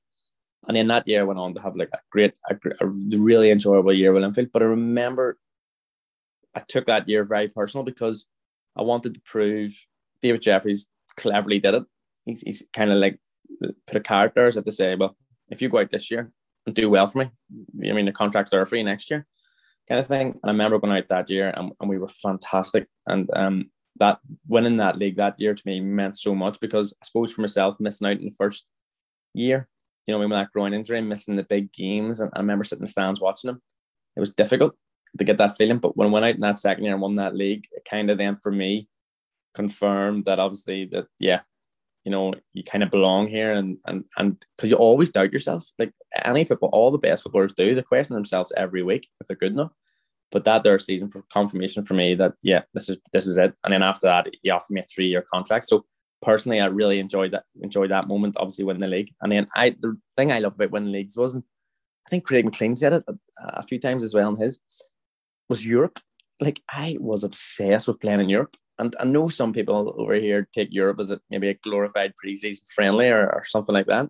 See, to me, when you're playing in the European competition, the Champions League and the Europa League, that was incredible. And I know obviously we knew we weren't going to win them, like, but it was that feeling of representing, you know what I mean, your club in Europe against the best players globally. To me, were real special moments, and I was very lucky to score in European games and. I think scoring in Champions League games and Europa League games, and then obviously the Champions League with Linfield, Champions League with Crusaders. as well. So I loved Europe, and I loved playing in them games and putting ourselves up against other clubs throughout the Europe. But that league title was special to me at Linfield. And then obviously we went on. That was the year, obviously, then go on and win the Irish Cup as well, the double, and finish off a great season. And obviously then score the free kick in the final as well. So to finish that year on such a high was fantastic. And I look back at it, and I've still got the shirt, obviously, and things like that there. And that's probably the only shirt I've framed, because I look back at it, this is the time that, I thought I was thoroughly enjoying my football. And I think it was probably in and around playing some of the best stuff as well for the club. Obviously, the medals came alongside that, which is also a nice little, moniker, I guess, to go along with, maybe your most enjoyable season, or accepting that challenge and kind of proving that you were good enough and you were able to get another contract and stuff with them. So those medals, the shirt, that season obviously sticks out for you. And talking about the European games, you actually scored your debut goal for Crusaders away in the Champions League, which is always a good memory to have too. Wow. Yeah. That was probably, I remember Billy Joe Burns said after the game, I probably wish that he never said it. He goes, see, if you don't do anything ever again for Crusaders, you're already written yourself into the club folklore for scoring this goal. And I was like, please, you don't say anything like that just in case. But it was the best. Obviously, I'd already scored in Europe with Linfield and against the Faroe Islands a couple of years in a row. I actually scored a few goals in Europe. And then I went to Crusaders, and you go to a new club. And as I said, I played against them for years. I didn't know how I'd be received, if I'm being honest, because I suppose I was a bit different than Billy Joe Burns. I was a bit more in their faces and in battle with them in terms of playing the left, playing up against Coetzee, playing up against Daggy Cadell and Sean O'Neill and Gareth McKeown. Like, I remember playing Gareth McKeown in the cup finals, and Davy McGowan, and absolutely, like, let's be honest, we detested each other on the pitch. Like there was no way about it. Like, I used to think Colin Coates was the biggest thug ever in football, and I was thinking, like, me and him used to like smash me. And I remember he got a bad injury against them and things like that. I went to Crusaders and I met Colin Coates, and I was just like, wow, what a guy! Completely and utterly misread him. Completely different than what I thought. So well educated to start off with, and clever, and a great player and a great leader. But I remember him just coming over to me in the first night of training and just shaking my hands and just saying, great to have you. And that was it. That was me. After that, after you kind of get the captain's confirmation, you know what I mean? Welcome to the club. You kind of think, okay, let's go kind of thing. And we obviously played in the first European match and we drew. And then I think it was drew 0-0. And it was a warm evening at Seaview. And like, there was pressure on me as well, because you're the new player, and new players, you always feel like, I came from Linfield here and everyone's expecting big things. And I remember I had a good holiday that year, and I came back and maybe carrying a wee bit of weight. I was like, oh no, here we go. So I wanted to score early on to kind of settle myself. So 0-0, Stephen Baxter was happy and flew out to Tallinn in Estonia. What an experience that was. Like this is another thing about Linfield, and I hope this doesn't come across wrong. When you flew with Linfield, you flew on these chartered flights, and you had the football club players, and you had this montage of board members and staff who travelled with you, and that was it. And you flew out, and there's maybe some fans that flew over on their own flights and that was fantastic. When you went with Crusaders, the fans around you. You went with the whole show road were around you. I came from this mentality of like professionalism and, standards. I'm getting on the plane. I loved it. I got on the plane with Crusaders, and Sean O'Neill's maybe got the card school's happening. There's few boys. It's 6 o'clock flight, and then the fans are drinking and they're singing songs on the flight out. And I'm thinking, this is flipping on. This is brilliant. This is unbelievable. I actually relaxed straight into it because it took all the pressure off. And you're just sitting there looking around you, and you see these fans, and they're just like, it's just like so happy. They're just like, this is amazing. Like, it's like they're going on holidays. And you think you're going out there to play a football match and you're thinking you're under pressure. And then you look at those fans and you think, flip me, they've left. They probably took 3 or 4 days off work. They're flying over here. They're so excited. They're wearing their Crusaders shirts, and they were just proud to be representing the club in Tallinn, out in Estonia. But we got out there and we trained. The stadium was lovely.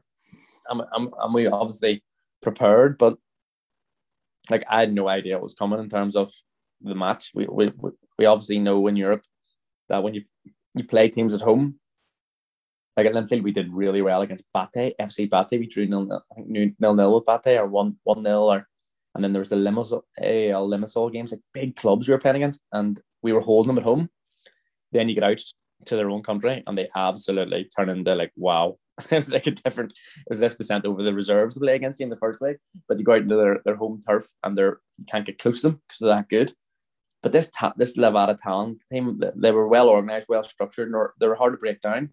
But I remember Paul Healy just cut inside, and he just did this wee scoop up over the back four, and I've just seen him doing it. And to be fair, I hadn't played with Paul Healy, but I knew the quality of him.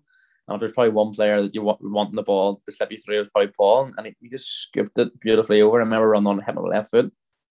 I was just like, wow. It was just when I hit the back of the net, it was just like, you kind of go to yourself, right, brilliant debut goal, but could you have picked the better moment to do it? Because the club had just won the league the year before, and you were at Linfield, and you weren't part of them winning the league. But for them to go through a round in Europe, like in the change room after the game, it was one of the best experiences, most humbling experiences I've ever seen. Stephen Baxter tried his best to talk to all the players and the backroom staff and all the people, and he literally literally broke down. He lost his voice, he lost his way, he couldn't even speak. He was just, obviously, he came into the Crusaders when they were fighting relegate. The club nearly folded. And then he was sitting in a stadium and they just qualified through a round in the Champions League. And he literally was a broken man, like couldn't even talk. And I was just sitting there kind of like buzzing. I was so happy with myself because you got that relief, you scored. And then next thing, you were able to contribute straight away to the club. And I think financially, I still crack jokes and say that new stand, that new bit, the build. A lot of that came from that goal in Europe. So the Michael Carvill stand due to your goal. I know. The Roy McDonald suit? The guy goes, Big Roy should have given it to me. But no, unbelievable. And then we went out that night and we went into an Irish bar. I'll never forget it. And I'm sure some of the fans will say it as well in town. And I mean, the whole bar was filled with Crusaders fans. And I was just like, hang on a minute, there wasn't that many of you on our flight out here. And then next thing, people were flew in and everything there. And there's a famous big whipper, and he was in the middle of it, and we're all singing songs, and I had to sing on the stage as my initiation song. And no, it was an unbelievable experience and something I look back fondly, and I thoroughly enjoyed my time with Crusaders. But I think that really, really helped me settle within the club and obviously develop great friendships and love my time there. And the thing with that as well, you said Billy Joe Burns joked around with you. If that's all you do, you're a legend. But another thing that writ you into Crusaders folklore was the winning goal against the Reds. And being a Crusaders fan, I can't not have a little dig at Cliftonville whenever the opportunity presents itself. But signing for Crusaders, David Jeffrey was leaving Linfield. He left Linfield. Warren Feedy came in at the same time with Davy leaving. Michael Galt was leaving. Billy Joe Burns left to go to Crusaders. Robert Garrett, Mark McAllister, Chris Casement. Was there a big feeling at Linfield of like a changing of the guard? And what was sort of your thinking at that stage with Davy leaving and Warren Feedy coming in? It was the toughest time I had at Linfield in terms of, like I said about the change room. Our change room was close knit, like something like you just mentioned there. Like obviously Chris Casement, you know what I mean. I was on his wedding, you know what I mean. As groomsman, how close I was to Chrissy. Chrissy grew up in Arsenal Andrews team. Chris Casement was an incredible player. Somebody that I was very close to. Billy Joe Burns. Still to this day, one of my best mates, speak to him every other day. We literally formed a bond at that club that was like, you know what I mean, we all looked out for each other. And when a manager came in and kind of upset that, I'm not going to lie, I struggled to deal with that at the very start. And I suppose I can say it now. Yeah, I said it then. I'll say it now. The biggest mistake Linfield made in that stage was getting rid of so many experienced winners at the same time and not giving the club enough time to rebuild. And like the Billy Joe Burns one was the biggest suicide I've ever seen a club do and will ever do in Irish League football.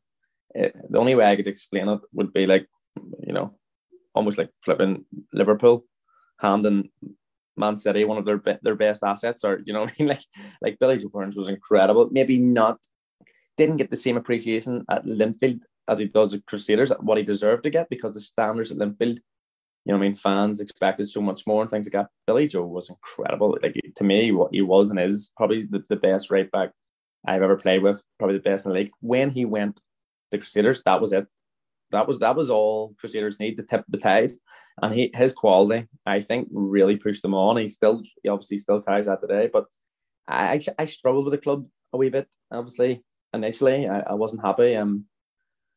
Warren Feeney came in. He was a young manager, I suppose. Like Michael Galt was our captain, and he kind of chopped Galty. And like Galty, and I heard his podcast last week, was fantastic. Galty's one of the most loved men in Irish League football. You know what I mean?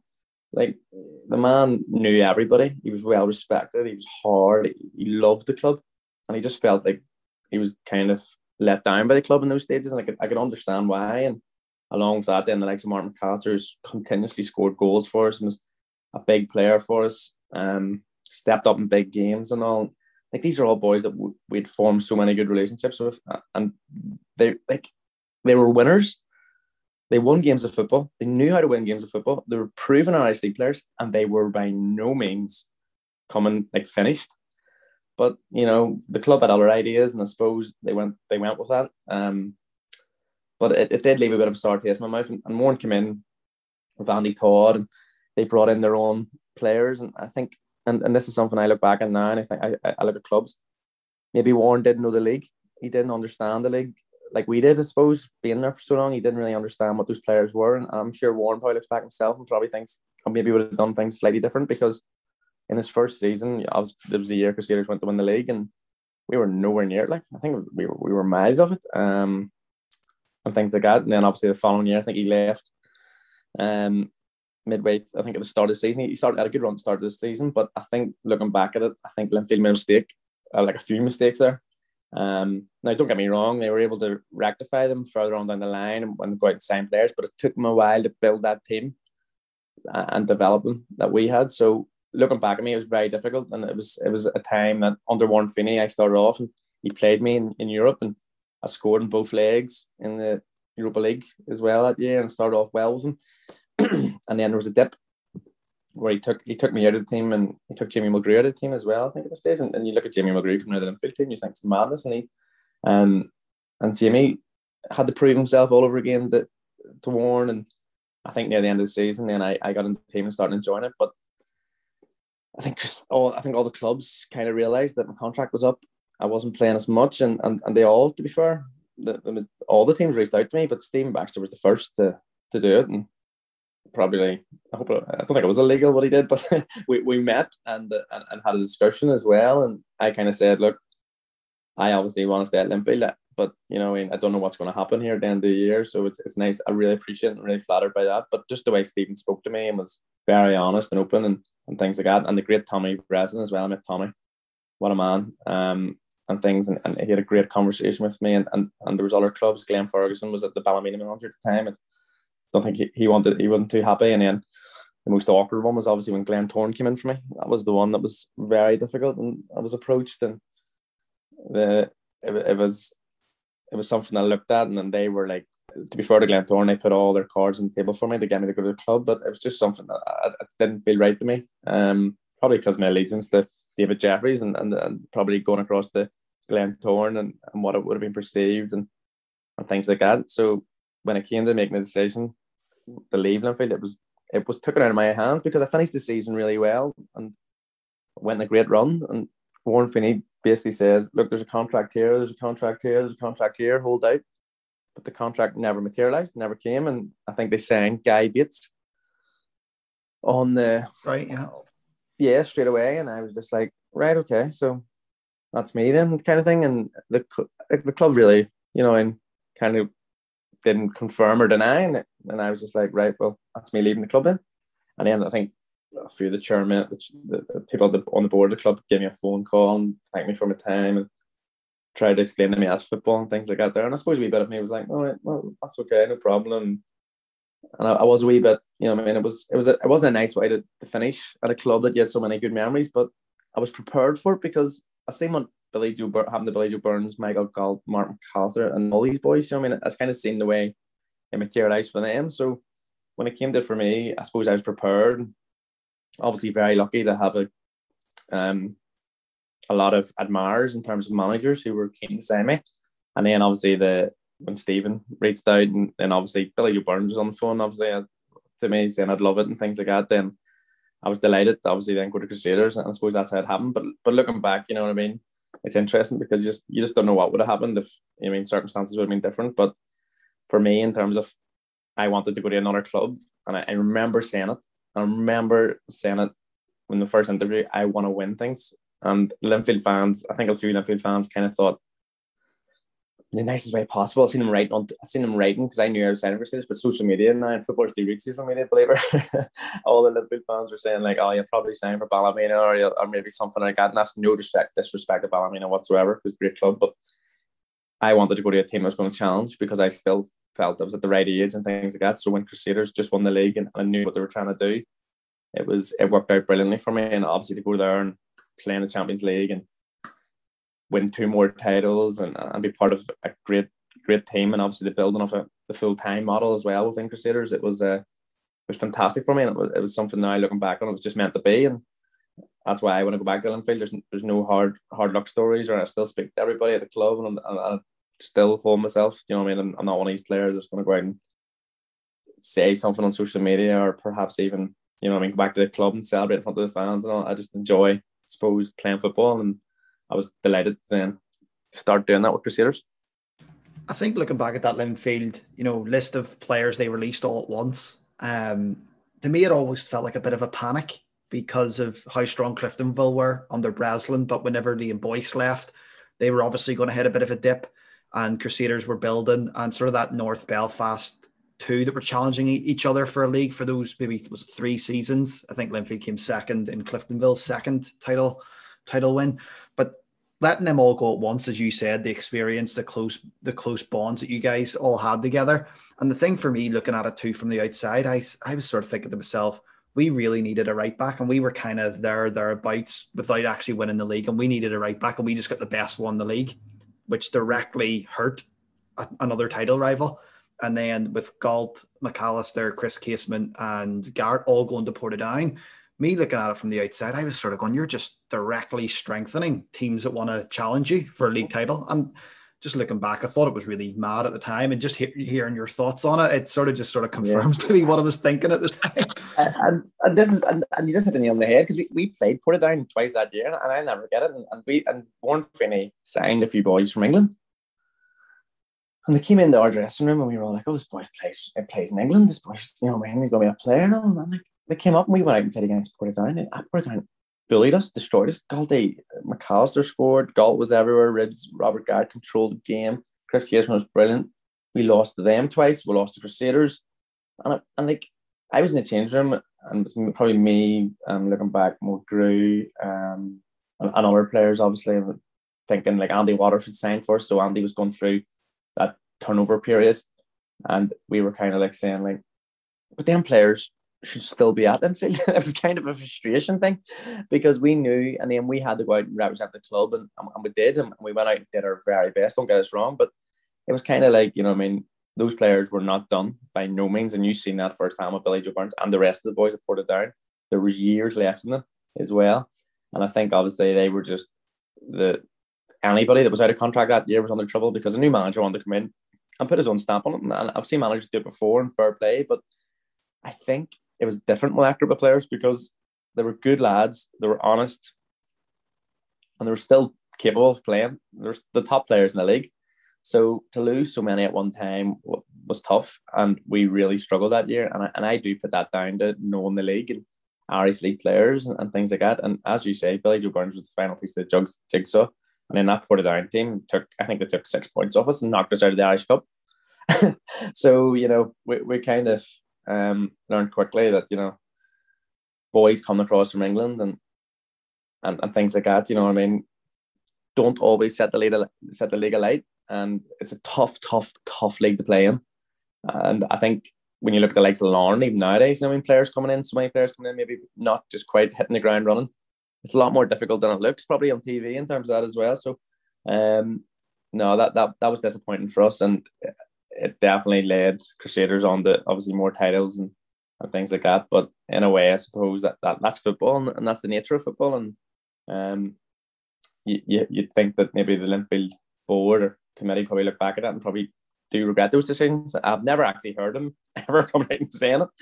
It would kill them too much to do so. But yeah, I think that was a mistake on behalf of the club to let so many players go at once. Yeah, absolutely. Because that Portadown team, and you mentioned it, 6 points off you that season. They actually took 9 from Crusaders. The only time we beat them was a 6-0. They beat us on Easter Tuesday. They beat us at Seaview twice before Christmas. And it was really, really crazy. And as you said, Garrett controlled the game and Galty was just everywhere destroying players. And it was easy for them at that sort of stage. But when you joined Crusaders, you talked about your friendship with Billy Joe Burns. And in my opinion, Dermot O'Carroll came in and he was a massive asset to us as well, having come from Cliftonville. Again, you heard a title rival and you've added someone with a bit of experience of winning leagues. And then Billy Joe Burns, you take the best right back in the league and really was the missing piece, I think, for Crusaders that season to go on and win the league. And it showed. And then that relationship with Gavin White began to blossom that season. And Gavin's sort of debut season, all the pieces kind of fell together at once. Whenever you were signing for Crusaders and coming in, you mentioned earlier the sort of the hatred between the two groups of players at that time and the fierceness of the rivalry. You mentioned you were a little bit apprehensive about coming in, but Coatsy came up to you, first training session, glad you're here, and that sort of took off. Was there any other players on that team you were a bit maybe concerned, worried about when you signed for Crusaders, or did Billy Joe pretty much ease those fears for you coming in? Yeah, Billy Joe was brilliant, and he was obviously kind of, me and him were like room buddies when we went away with Linfield and things like that there, and shared so many experiences in life together that when I went across, I think they already knew half the stories because Billy Joe probably told them most of the stories about me coming across as well, so it kind of eased me in a wee bit. But you had to like I played with Sean O'Neill obviously through Northern Ireland Youth Levels. Like Sean O'Neill, like everyone knows Sean O'Neill, as soon as you walk in, Linfield is Linfield. Not only was winding you up, but what a brilliant welcome you into the team and things like that there, and made you feel very comfortable. Decky Cadell, I'll never forget it. We played, this is how I knew there was something wrong. We played Crusaders. Crusaders just won the league, and we played them at the Oval. I forget why I was played at the Oval. I don't know why. You scored in that one, I remember that. Yeah, I scored in that one, and I was laying on the ground right in front of our dugout. And Decky Adele did a Decky Adele thing. Like, I love Decky, but he just stepped over me, but his studs accidentally caught my stomach, and he kind of drove his studs into my leg and slid them down my leg. And Warren Finney lost it. And Warren Finney shouted, I can still remember this. Warren Finney shouts on, he goes, remember that? Remember he did that? I'm looking at him like that. And Decky Adele said sorry to me. and see, when he said sorry to me, I went, oh no. Billy Joe, they've been talking about me going to Crusaders here because Decky Adele never said sorry. I actually felt a wee bit scared when he said sorry. I was actually more worried. I would prefer him if he didn't say sorry. But as soon as he said that, I kind of knew that, he was aware that I was in talks with the club, and if I didn't sign my contract at Linfield, I was going to go across the Crusaders. But when I went across, Declan, same again, on the pitch, you know what I mean? Decky would run through a brick wall and stamp on you if he needs to. But off the pitch, gentleman, absolute gentleman. And obviously we've seen all the ogres and Decky Cadell social media trail and all the things that did and all. And we obviously spurred up a lot of Linfield fans and things like that there. But when you're in the change room with them, they were all fantastic. And then people like Richard Clark, what a guy, what a footballer. Dermot O'Carroll, obviously I ended up working with in the Irish FA, and obviously, great experience as well. Craig McLean, to me, and probably bore the tears that everybody's saying it, in terms of a professional player and an old school player. Craig McLean's mentality was nailed on perfection. The only man I know that still probably goes to bed at 9:30 on a Friday night, tucks up in his bed by himself, gets up and cleans his boots, has his breakfast, you know what I mean, gets down to the match early, stretches and things like that. They're a proper professional. Like, people like him, brilliant. It's amazing what perception of football does. Yeah, I looked at all them players and I'm playing against them and thought, I don't really like them, just because obviously they hated us and we hated them. Then I go into the change room, before you know it, you know what I mean, I couldn't say a bad word about any of them. And I was obviously, even Coatsy, the amount of run-ins we had to get there, what a leader he was in terms of a player, fantastic. And I think he was like, you know what I mean, in terms of what he'd done for the club at Crusaders was phenomenal in terms of big games and the amount of times I seen Concoach step up as well. So I can't say, I can honestly say with my heart, there wasn't one player that, you know what I mean, I had a bad experience with the Crusaders. And then the class of Paul Heatley and Gavin White as well, and Big Chicken. Jeepers, how can you forget Big Jordan Owens?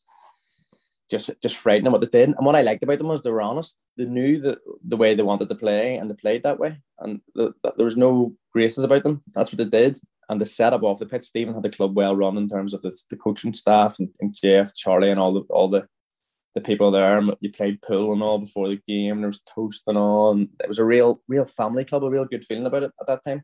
And the crack was fantastic off the pitch. And I think that's so important when you're going for league titles, is to have that bit of fun and enjoyment. Because I think the Cliftonville team that did brilliant. You could tell by the social media they were loving playing together and they had a good team bond. And then you look at our Linfield teams that won leagues. We loved being together, enjoyed each other's company, loved it. That's the exact same thing that Crusaders had, and that's why they went through that period of being so successful and are continuing obviously to push now and hopefully stay in that successful transition at the minute, because it's getting more difficult because there's so many other teams now that are there challenging. But no, in terms of squad, fans, I had a great time at Crusaders, and it was just one of them ones. It was the natural move to my career in terms of progression. It was time to go, but I couldn't say a bad word about the club or anybody still involved in it. Yeah, absolutely agree. That time period for Crusaders, I sort of look at 2009 to 2019 as like our golden era in terms of won a League Cup, 2 Irish Cups in there, couple of league titles, 3 league titles, County Antrim Shields, the All Ireland, of course, in 2012, which was I was nervous going even to watch that match given the hammering that Linfield gave us the week before in the Irish Cup final. But that Crusaders, that 10-year decade is for me is just that golden era of Crusaders, and obviously you had such a major role playing a part in that. With the league title wins and the other everything else that went involved in that. And one player I want to ask you about, and it's a player that I felt had a major impact at Crusaders in the one season he was there, but no one's really ever really talked about him in terms of what's he like. Brian Jensen, tell me a little bit about Big Brian. Oh, Brian, yeah, wow. The thing with Brian Jensen, what I liked about him, and I think this was a big thing as well for Crusaders, was he kind of came in and we were like, Brian Jensen, you know what I mean? And we all Googled his career and started watching him save penalties against Premiership players and all things like that there. But it was around the same time Linfield had Roy Carroll. And I remember it was kind of like, see when you're in the tunnel and you're representing Crusaders and you're representing Linfield and you looked across, and I seen a lot of boys I played with and we were tight, like in terms of, you know what I mean? There was good players on both sides. But when you see Brian Jensen and Roy Carroll stand beside each other, you're looking at them two going, there's two giants almost, do you know what I mean? In terms of experience of what they've achieved and the way they handled themselves as well. But I remember Brian was just like, you know what I mean? He came in and the man, I don't know how the man played football. I swear to God, see when he was on before a match, he was getting injected. He was in pain. He was in agony. They were trying to, because he was in so much muscular injuries as well throughout his career and diving and all. But he just brought this to the club a wee bit more, like, you know, there's Brian Jensen. It was just a wee bit more belief, I think. It was just a wee bit more inspiration to have someone like that behind you. And I think that's the exact same thing that happened to Linfield with Roy Carroll. You kind of, as a defence, if you ask, like, I suppose the back four, and you're as a team, you're set up defensively, and you know Brian Jensen's behind you, you get that wee bit of an extra 5%, that wee bit extra belief, and you can push hard up the pitch and things like that there, and you trust your goalkeeper, definitely on set pieces and corners and things like that. But no, he came in and he was brilliant, and he really got amongst the lads, and he really enjoyed it. You could tell he really enjoyed his time here. He had a real good time.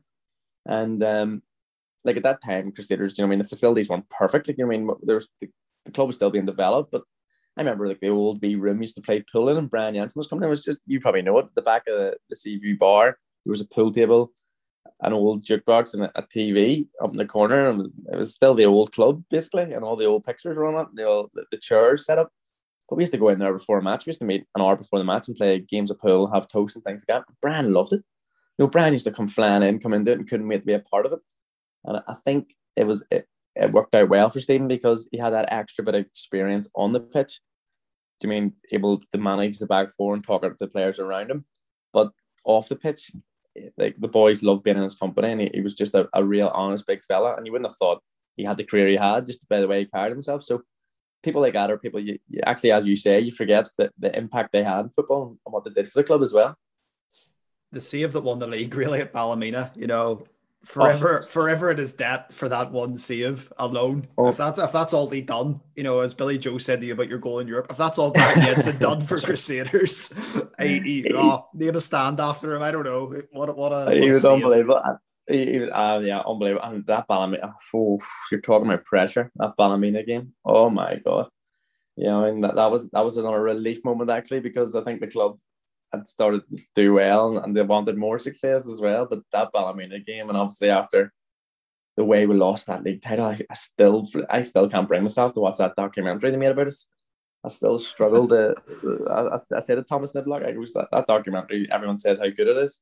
It still haunts me to this day. Like it's like slow motion of losing the league title, and it's something that that we put right. And for me, that is the most probably important things about winning the league title. If you lose the league, if you lose it, can you then bounce back? And that team showed the most character I've ever seen in a team to win the league the following year, and how we did it was incredible. Because I'd say most teams, after what you obviously Crusaders fans will never forget it, that day down in Ballymena, what we went through. And the misery of losing the league to Linfield, and God, he's my best mate, obviously, off Andy Waterworth. I was on his wedding, groomsman of his wedding, and still haunts me to this day. He brought the Irish Cup in and the Irish League trophy. I had to put them on the top table, and there's me sitting looking at the freaking Gibson Cup. And literally, as a Crusaders player at the time, we literally lost that by the skin of our teeth during that year. And obviously it was brilliant for Andy, obviously the way he went on and finished the league that year. But for me personally, it was a real sickener, because we literally, and I don't care when anyone says, people talk to me about Linfield that year, we threw it away. And it's still, there's some matches I look back at and think, oh, if only. But that was a painful summer, and it still pains me this day. And I know the people, like, it still hurts that happened and how it happened, and Jeff Spears, and I know Craig McLean and people like that really rattled them. But to come back and win it the next year said more about the team, I think, than anything. So thank God we were able to do that, because I don't know, I still have sleepless nights over that year. And that's the beauty of football. That's what it does to you. It haunts you when it doesn't go your way and things like that there. But there's obviously more lows than there is highs. But then when you get the highs, you have to try and look back and enjoy them, because that was amazing, and obviously Brian was a big part of that. Yeah, absolutely. And the thing with that as well, after we lost the league at Ballymena, or what we thought we'd lost the league at Ballymena, and then I already don't like Cliftonville because of my fandom of Crusaders, and then Cliftonville next week went and gave us a little bit of hope, and then Linfield just snatched it away, so it made me hate them even more. I mean, if you're going to go a goal up, see it out. Maybe I'll never forgive them for that. Never. I was like, I'd rather you just get beat 5-0 than go 1-0 up and go, with a chance. I know it, because that's how I say it, because God rest his soul, an absolute legend of a man, Tommy Breslin, walked in. He took over them for that last match of the year. I'll never forget it. And he walked in. I was in the AFA I was in the AFA in our building. It was me, Dermot, and Andy Waters were there, and I shouted over, Brezzy, please, like, and he goes, sure, you didn't sign for me? And I went, oh Jesus, that's and he just cut me down brilliantly, and I laughed. I went, fair play. But I remember I was playing obviously against Glenelg. I'd scored 2 before half time. I think we were 4-0 up maybe at half time. Yeah, 3-0 up or 4-0 up, and the fans were cheering when the Crusaders fans were cheering when Daniel Hughes, I think it was, scored for Cliftonville, and I was just like, oh my God. And then at half time, I can still remember Paul Heatley. Paul Heatley was like an Energizer bunny. He was like literally like shaking. He's like, we're going to do it. He was like, it was amazing. I was like, and we were like, no. And I did. It's easy to say it, but I had this real sickener feeling in your stomach. I just thought I could actually just picture solitude with the Linfield fans behind that goal. Linfield always attacked well in that goal, and then obviously Andy scored the hat-trick and things like that, and it was heartbreaking. And I think, as you said, I remember I think it was actually Johnny Tuffy was on the bench that day for Glen Anthony. Just says Linfield are 3-1 up or something, and that was it. And we were just running about in the pits, and you knew you'd lost the league. But the most important thing, and something that if I ever do go into obviously coaching and management, I'll take from that, is Stephen Baxter straight after that game. The fans all came to the pitch, and the fans were brilliant with us. We lost the league, and no fans are being out of line. And Stephen Baxter says, "Go and get yourself beers. Go and enjoy yourself. You've worked hard. You've been brilliant all year. Don't worry. We'll win it next year. We'll put it right." And that was it. And that was to me very good management, because he kind of said, "Look, we're sick. We're hurting. I don't need to tell you that I'm hurting. You just know what we've done. We'll put it right next year." And that was it. And then obviously to go on and do it the next year and win the league back was fantastic. But no, definitely. And that wedding, I still don't forgive Andy Water for bringing, like, there was no need to bring the trophies in. I mean, as much as it kills me, like, that it is funny that Andy done that. It is very comical. But, you know, Cliftonville will always be on my list of enemies, and Andy Waters' hat trick has added him to my list of enemies that he'll never be forgiven either. You know, just in a jokey way, of course. But what I like to ask as well, we see when you're at Crusaders and you've came in and you're meeting a lot of guys that you thought were maybe enemies on the pitch, and Billy Joe Burns is there, and then you've signed, and then in comes Philip Lowry, and in comes a man that I want to talk to you a little bit about, Sean Ward, and you've a little bit of a Linfield core, people with a Linfield background coming in, and that winning mentality and that mindset. What's that like for you lads coming in? You know, especially you've all played together, and then you're now back together at another club that wants to challenge. Brilliant.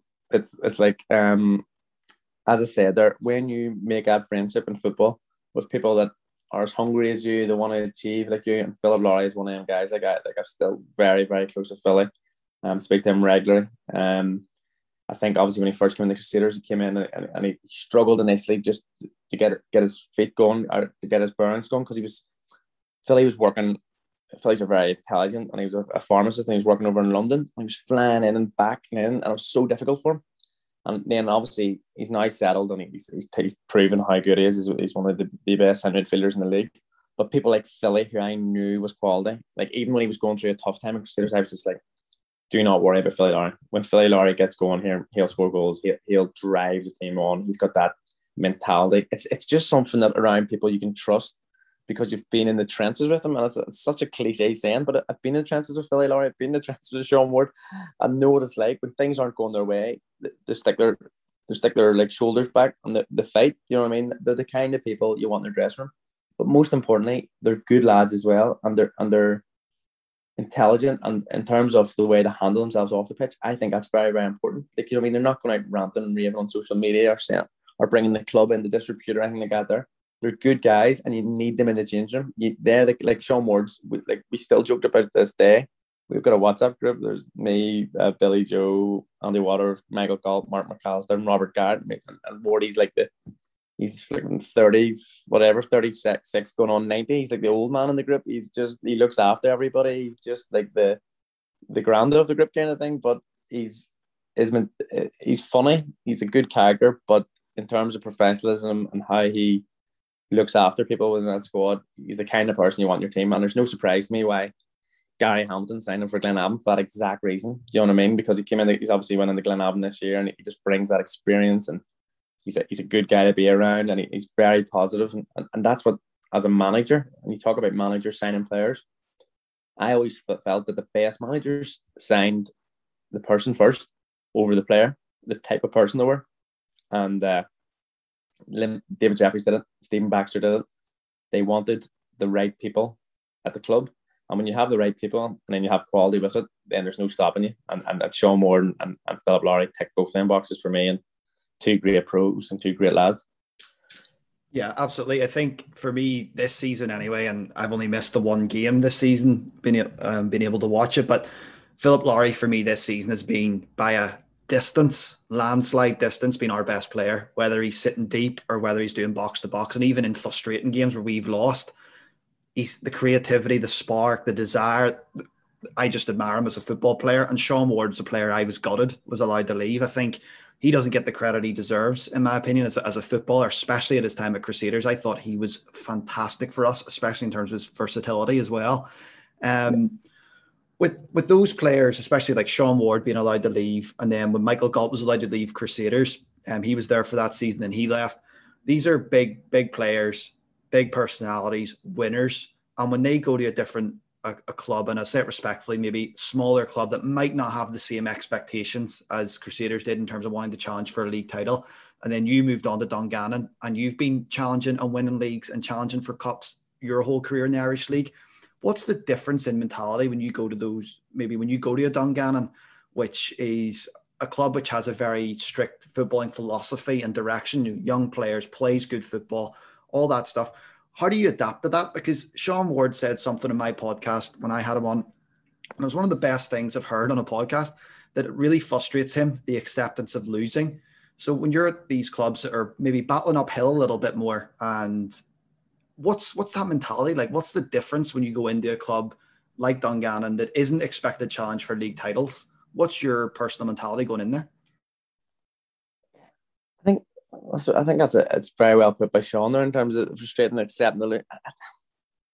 I suppose I look at it a wee bit differently in terms of Dungannon, in terms of with young players, and you look at them and you kind of just want to it's almost you want to like freeze them and say, look, I've been in your position. I'm going to tell you what's going to happen in your career if you don't, start thinking like this and thinking differently, and you try and get that mentality across, like, about like how important it is to have that winning mentality, and you have to want to win every game. The thing that probably when I first went to Dungannon was maybe, and something that annoyed me, was when we went and played against Crusaders in Cliftonville. I was still going into them games in the mentality like, Cliftonville away, right? I've got results here before. This is what we have to do.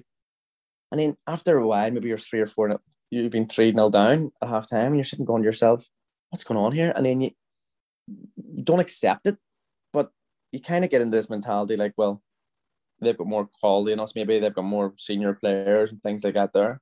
But then you snap out of it and you go, but it's just Cliftonville. We can still beat this team. Do you know what I mean? I think it's trying to get that balance of, what's expected of you, but as a player and as a person, and we're all, if we all be honest, we're all addicted to competition. We all believe, we want to be the best. When you do, and obviously at Dungannon, I've experienced it quite a lot this year as well. Getting beat heavily and getting beat by different teams. It's. I have to be honest. I actually love the challenge in terms of development for myself, in terms of management and coaching, and seeing how all our teams in the league operate. It's been brilliant in terms of that, but losing, regardless if you're at Linfield, Crusaders or Dungannon, is the exact same. It's losing. And I go home, and I'm sure all players in the Irish League do it. You go home and you're in bad form, and you try and not let it affect your day-to-day life, but it does. It does. It puts you in bad form. I come back to the kids and I feel guilty, and obviously Julianne, the kids are here all day, and they run to you when you come to the door. If you win, sure, you're loving life and you come on in happy, but when you lose, it's that their mentality of trying to, not let it affect your personal life and things like that there, but it does. And I don't know a player it doesn't affect. So it's the pain of losing that will never go away. But I think you have to learn to have that balance where you have to have some sort of reality that, there is going to be times you're going to lose, but, more than win maybe with a smaller club, but you want to instill that winning mentality so that when you get beat one week, the next week, we can win the next game. We can win the next game. We can win the next game. And I think that's something I've noticed, obviously, with the young boys, Dungannon, and a few of the players, Dungannon, because there's a few good players I play with at Dungannon, and there's 3 players that come to mind: Paul McElroy, Shannon Clucas, and Chris Hegarty, that came into the Linfield team with Warren Feeney. And they just didn't really adapt to the Linfield way, and it took them a while, and they really struggled with getting their foot in through the door of the club. And there's 3 quality players, but they just didn't hit the ground running. Now at the minute, obviously Chris is doing well with Crusaders, Paul's doing very well with Ballymena, and Shannon's at Glentoran, who was brilliant with us last year, But when it's like a different mentality at these clubs, and it's kind of like when you go into them, they do fear the likes of Crusaders and Linfield and coming down, but at the same thing as well, a lot of them are still young and learning the game, so you have to be able a little bit of give and take with them. And for me, as you hit the nail on the head, Dungannon have a philosophy of blooding young players and developing them, playing football the right way, and that's something they'll continue to do. But Chris Lindsay was fantastic when he came, obviously, because he he had a winning mentality and he wanted to push them on and drive them on and get as much out of them. But I think with the way the league went in terms of bigger clubs, more financial exposure, bigger squads, like the top six now are literally untouchable. That the clubs that as I say, there's an 8-team league and then there's a 4-team league, and unfortunately Warren Point, Carrick, ourselves and Portadown are down there in that like kind of mini 4-team league, and whoever comes out top out of that league, you know what I mean, is looking to be okay. But it's not something that I say proud, like I accept being there and things like that there. Obviously it hurts when I lose and I don't want to lose, and it's no different losing playing for Linfield Crusaders than it is playing for Dungannon. So I do struggle with that, but when I look around the rest of the team, there's players in the team that do struggle with it. Maybe some of the younger boys just haven't yet grasped it yet because they're still coming from a young environment, 20s. But if they want to progress, they have to pick that up very, very, very quickly, because it's something that if they don't learn now and they don't start setting themselves targets in terms of quality and excellence and how to train, how to look after yourself, you know what I mean? I know, that's what I'm saying. You'll know that they'll struggle within their careers. So it's very, very important that they learn early the importance of how to win and the importance of preparing to win. Obviously, regardless if you're playing for Dungannon or Linfield, because at the end of the day, that's what senior football is all about, is points. And this year has been an absolutely terrible year personally and collectively for Dungannon, obviously with their current league position. But that's football, and I suppose our saving grace is there's no relegation, and in saying that, we don't want to be down there, and there's games left and the new managers come in, so it's an opportunity for us to build and put ourselves in a better position now for the start next year. I wholeheartedly agree with you. And not only new managers coming in, there's a couple of signings were brought in January. Rory Patterson being one, an experienced striker, a goal scorer, scored yesterday. Very good header, by the way. What for you as one of the sort of more experienced players in the side, when you see a player like Rory coming in, is that something to be excited about? Here's someone who's been there, done it, can help lift the younger players a little bit? Yeah, well, I suppose I look at, well, in terms of Rory, me and Rory, I played with Rory, he came in at Linfield when I was there, and then he came in Crusaders when I was there. So Rory, and I couldn't wait to listen to his podcast. I actually listened to it on the day he signed, actually. And I think he's probably the most misunderstood. I don't know if you're taking this from, probably the most misunderstood player in terms of, you know what I mean? People, like I always say to him, like, you always look grumpy on the pitch and all, and you know, like, you're never smiling. I think managers sometimes take that as a maybe, oh, he doesn't like it here, or he's grumping, or he's huffing. I think Roy's just that type of person, you know what I mean? Like, he's a wee bit like, I seen on Martial today, like, he was fantastic, but he didn't really smile when he was going on the pitch. Rory's was a wee bit like that, you know what I mean? You very rarely see him laughing and joking and things like that there, but what he does do, and I've seen players struggle with it, he expects like high standards of his players, and I really enjoyed that at Linfield. Some players at Linfield didn't like it. When he came in at Linfield, he upset a few people, but like if I didn't give him the ball, he was raging, like literally, like he would have like looked at you, like he looked through you, and he still does it to this day to the young Dungannon boys. And I'm a wee bit different in terms of my approach to the young guys. I'm maybe his way's better. I'm a wee bit more softer. Like I like to try and speak to them and try and encourage them and try and build their confidence up. Whereas Rory is doing that, but he's still giving them that Rory Patterson look, as if to say, if you don't put that ball in there again, I am going to kill you. And that's good for them players. And some people might not realise that now, but for them young players to have that wee bit of added pressure, and then Roy Carroll on top of that, he's come in, it's been incredible. In terms of, you know, I just love listening to the man and his experiences and his stories. But that demand of excellence at that for where they've played is a good benchmark for the young players. So the more players they see doing that, hopefully for them, they'll strive to do better. And the academy is well set up, and it's a well-run club, and there's good footballers.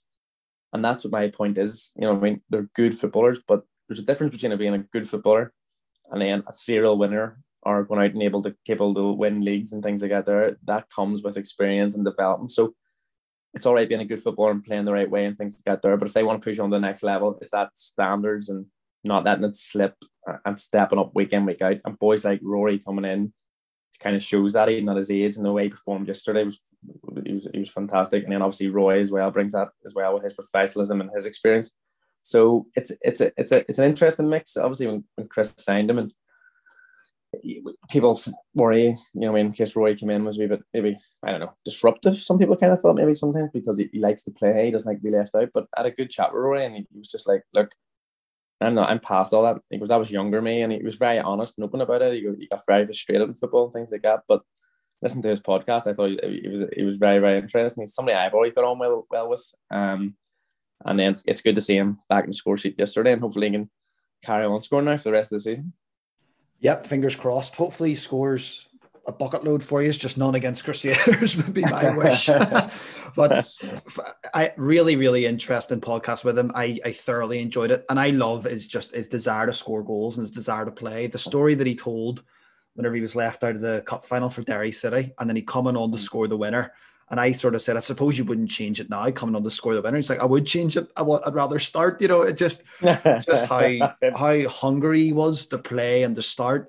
I love that. I really do. I love that sort of hungry mentality. And I think it's really, really, really good for the young players Dungannon, with maybe different types of older players there, experienced players, to help them along the way. What's your thoughts? Dean Shields has come in, named the new manager. That was a big shock to me. I thought it was very out of the blue. What were your thoughts as a Dungannon player?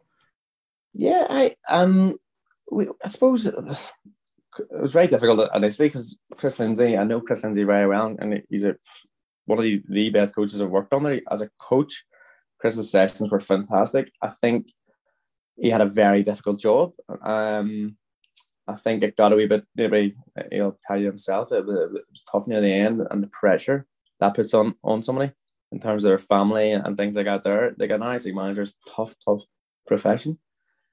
But in terms of that transition for me, I struggled. I took that personally because obviously I was close to Chris, and him losing the job was difficult.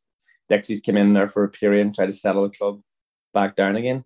The Dean Shields, we weren't aware when the club were going to recruit the new manager, so there was talk of it being at the end of the year, or you know what I mean. It was the first experience I've ever had in the Irish League, so we didn't know what was happening. So when it was kind of announced and the chairman told us, it wasn't a shock in terms of Dean's not capable. It was more of a shock in terms of I didn't even see it coming. I thought it was coming at the end of the year.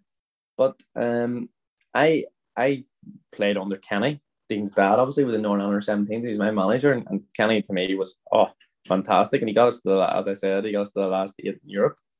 And Kenny was a unique character. Kenny had us doing core, plank, and stuff like that there before it was fashionable to do plank. Now every team does it. Kenny was doing all these things with us back in the day, that no other managers were doing. It's kind of an innovator, so to speak, and he has a way of playing. And I knew Dean. I've watched the Northern Ireland international women quite a lot.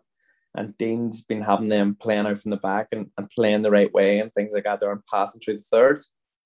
And he just fits, I suppose, the Dungannon philosophy of playing the right way and developing young players. So when you break it all down, it's not really a shock because, in terms of that, I hear he's on his pro license.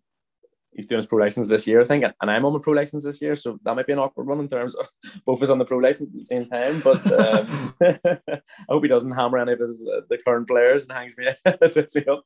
But no, it's one of them clubs, and it's something I say.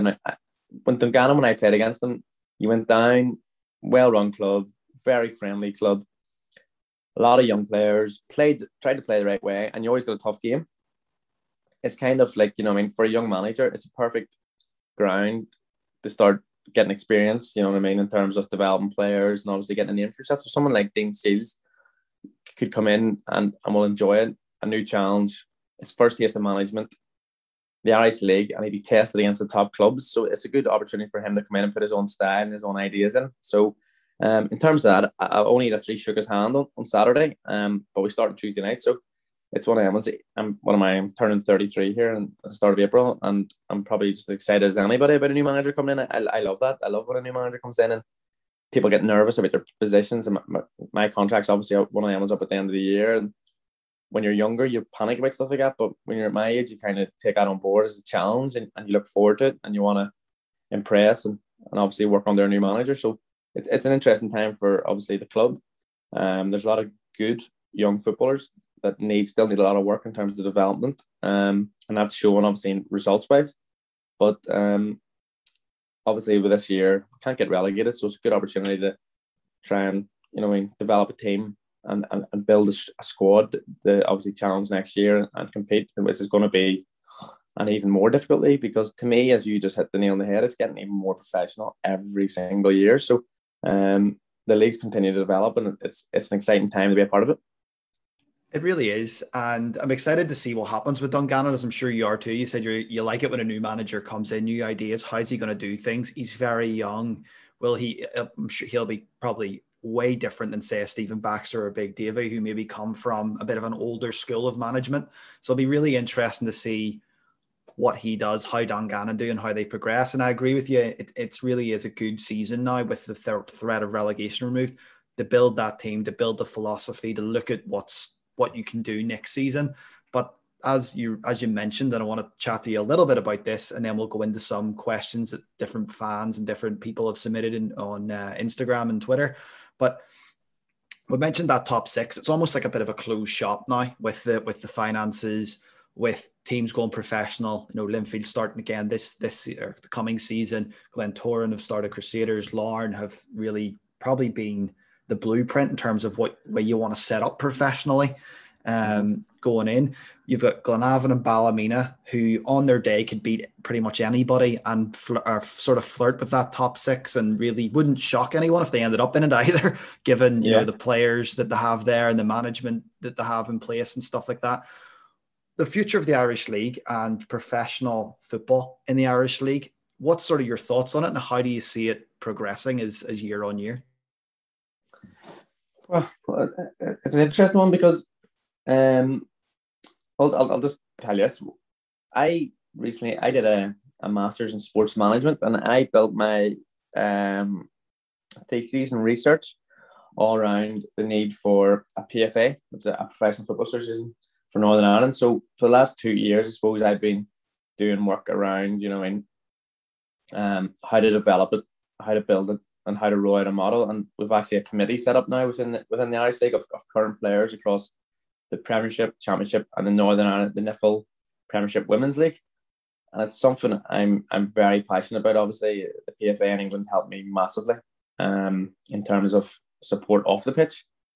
And it's crucial when you have teams and players going full time. It is crucial in terms of their education and their development, which is needed, because when you're a full-time footballer, you sometimes sacrifice your education and other things. So it's just to get back to your question, the league is developing, and then that's where I think that PFA model fits in nicely with that and fits well within the league currently, and it's something that's well needed to support our players, because the league is going more professional, and with more professionalism obviously comes the more interest in terms of TV, getting these players, image rights, everything that goes with it. Players signing contracts that are basically making them full-time, so they're training only in the morning or playing football, and the rest of the time they're off. The league is going towards a new level that Northern Ireland's never had before, and it's exciting. And now what we're hoping for is it's kind of like, and I said, Larne have came in, and now Glentoran, and everybody else is kind of like up their game almost, even Crusaders and Linfield, because Crusaders and Linfield were the clubs that kind of went full time, I suppose, first. Linfield years ago, and then obviously Crusaders did it, made that leap kind of with Larne and things like that. It's trying to build the whole league now so that it continues to develop. And my biggest criticism of our league is that there's a ceiling, and some people within committees and structures don't push the clubs on to be bigger and better. Do you know what I mean? They always just want to get by and do as they want and survive the next year and maybe think 1 year down the line, 2 years down the line. Larne have come in with a plan of attack, and let's be honest, they've been absolutely a joy to watch on the pitch. But the way they've handled themselves off the pitch, I think, has been very professional and very classy. And it's great to see that investment in a local club, what it does for the community, the town, and the people involved with it. And my only hope is that we don't turn around and go, oh, Larne, and start turning against them. We all jump on their bandwagon, almost all of us, and go with them. And hopefully then in that case, the league will continue to develop and get better and better. And it's definitely there. The quality's there. The facilities are there. The fans are there. I just think there's certain people within different maybe structures within the different, not to be careful to say here, I suppose the league structure in terms of how much they want to promote the league and push it on, because I know, like a lot of people, I get very defensive of the league when people want to put it down or dismiss it. You know what I mean? I don't like it. And because I know what kind of effort and sacrifice people put into it. And that comes from the club, the managers, the committees, the players, the volunteers, everybody involved with the football club, how much effort goes into it.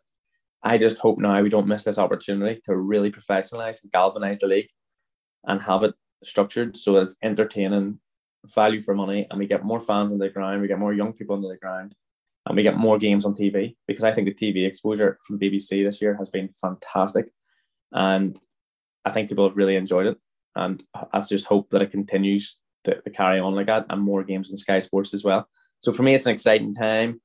And it's something, I suppose, I'm at the maybe latter stages of my career, but in terms of, you know, I mean, I'll always be looking to try and, you know, I mean, want to be a part of supporting it. And if any club wants to develop and push themselves on, I'm all for it. And the more full-time clubs we have and the better the quality in the league, brilliant. It's exciting. And obviously it creates a stronger football economy for Northern Ireland, which is definitely exciting and thrilling to look forward to. I agree. You see the TV stuff. I think it's so key. And what I really hope is the BBC have done a phenomenal job this season, as have the clubs, in fairness, at organising streams and things. But the BBC games, whether it be a Friday night game and then a 5:30 on a Saturday, and I hope when things do get back to normal, that the BBC continue that, because if I'm following a team in England, I watch my team in England's game and that's it. You know, I'm not watching Leicester versus Aston Villa. But if on a Friday night or on a Saturday 5:30, it's Glentoran versus Dungannon, I'll sit and watch it, you know, just because it's Northern Ireland. And I think that's key. I really hope that when things do go back to normal, that this isn't just a one-off season where they do all these TV games. I really hope that continues going forward.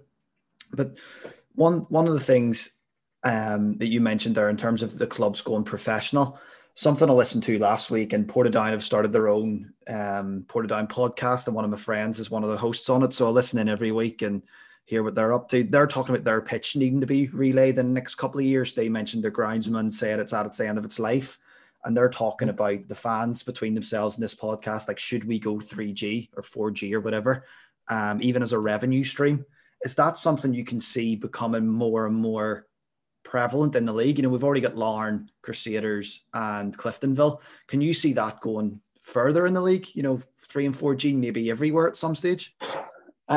It's funny, I was talking about this yesterday. I think it was me and Alan Taggart down in Dungannon.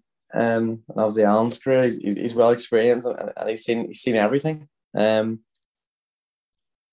Dungannon for me, putting a 3D pitch down in Stagmore Park would be ideal for the development of the club in terms of our training pitch or facility. Because when I was at Crusaders, I loved it. You went there, you trained there, you played there, you knew the surface, you knew what you were getting every single day, it never changed. Great surface to play on, and if you want to pass the ball and move about, fantastic. You know, it's and I don't want to get into the summer football debate, but when you're going to certain clubs and you feel for them that, you know, games are being called off in the November, December, January period, and they're frozen, they're wet, and things like that. And then you look at the fixtures and you go, who's Crusaders playing? Who's Larne playing? That's going to go ahead. That, you know what I mean? And it's that kind of, you know, I know it happened in Iceland, and they say that's one of the biggest things they did was obviously these domes for the development of football. But I don't see it as a bad thing. And that's looking at from all aspects in terms of a club's revenue stream. Definitely. The club's training, the academy training there, definitely. Renting it out to local teams, making a profit, fantastic. But also the style of play and the brand. My image of the Sky TV, when the match has been at Larne under the lights or Seaview under the lights, on the pitch, you get a true game. And obviously, depending, there's no wind or anything like that there. It's an enjoyable game to watch. It's a lot quicker. The ball moves better on the 3G and 4G. And me personally, I love it. I know some players in the league still don't, but them players will naturally die off. And I remember Guy Hamilton was always a big thing. He never played on CV, you know, didn't like it and things like that. But I think if it's a good pitch, like Lawrence is brilliant, Seabees is brilliant. You know, I mean, Cliftonville's maybe needs a bit of work now, I think, personally. Might need to be restructured. But in terms of revenue, players development, technical side of the game, I think they're brilliant. And I could see a lot of clubs going down that route, because the Crusaders model and Cliftonville model has been probably the biggest eye opener of what they've achieved since they went with 3G pitches, when you think about it. And I know that's not the only reason they've been successful, because we've touched on that throughout the podcast, but it's definitely been a factor. And I suppose other clubs are looking at that and thinking, well, why not? Why wouldn't we, if we can? And it obviously gives us a base for our first team to train at, and the academy and the youth teams to train at, and it's not doing us any harm, then it makes sense, doesn't it? I think so. For me, in Northern Irish football, I think money makes the world go round in Northern Ireland. It's almost, just to qualify for Europe is like happy days. We're sorted for the next year. All our expenses, we're good. And it's different to England, with TV rights and all that sort of stuff pays for everything over there. But Northern Ireland, it really is money that makes our football world go round. And the revenue stream for me is huge for the 3 and 4G in terms of the pitch rentals and things like that, and everyone being able to train. You're not having to rent out places to train and all that stuff. I think it's so key. But one of my favorite parts of the podcast is, I call it sort of a quick fire Q&A, and I like to sort of throw it out on social media and get any responses back from different people that have questions for you or comments. And the first one I want to start with is someone we've talked about in the podcast, Sean Ward. I don't know if there's a story behind this or he's just being really nice, but he's just put in a comment saying, "Brilliant human being." No, there's no story behind that. I think that's just Morty being Morty. I'm glad now. I didn't see that. I'm glad I talked so well about the man and how much a good lad he is. But nah, I think Morty's one of them people that, you know, the Costa at Yorkgate. Yeah. Me and Morty would have met there maybe an hour and a half before a game, before we were scheduled to meet. And we just literally would have talked football and life and all things. And he's one of them people you could sit and talk to all day. Like just a great man with a level head and just so well respected throughout the league. Like he's a gentleman. Absolutely. And what a player as well, you know, yeah, absolutely. As you mentioned.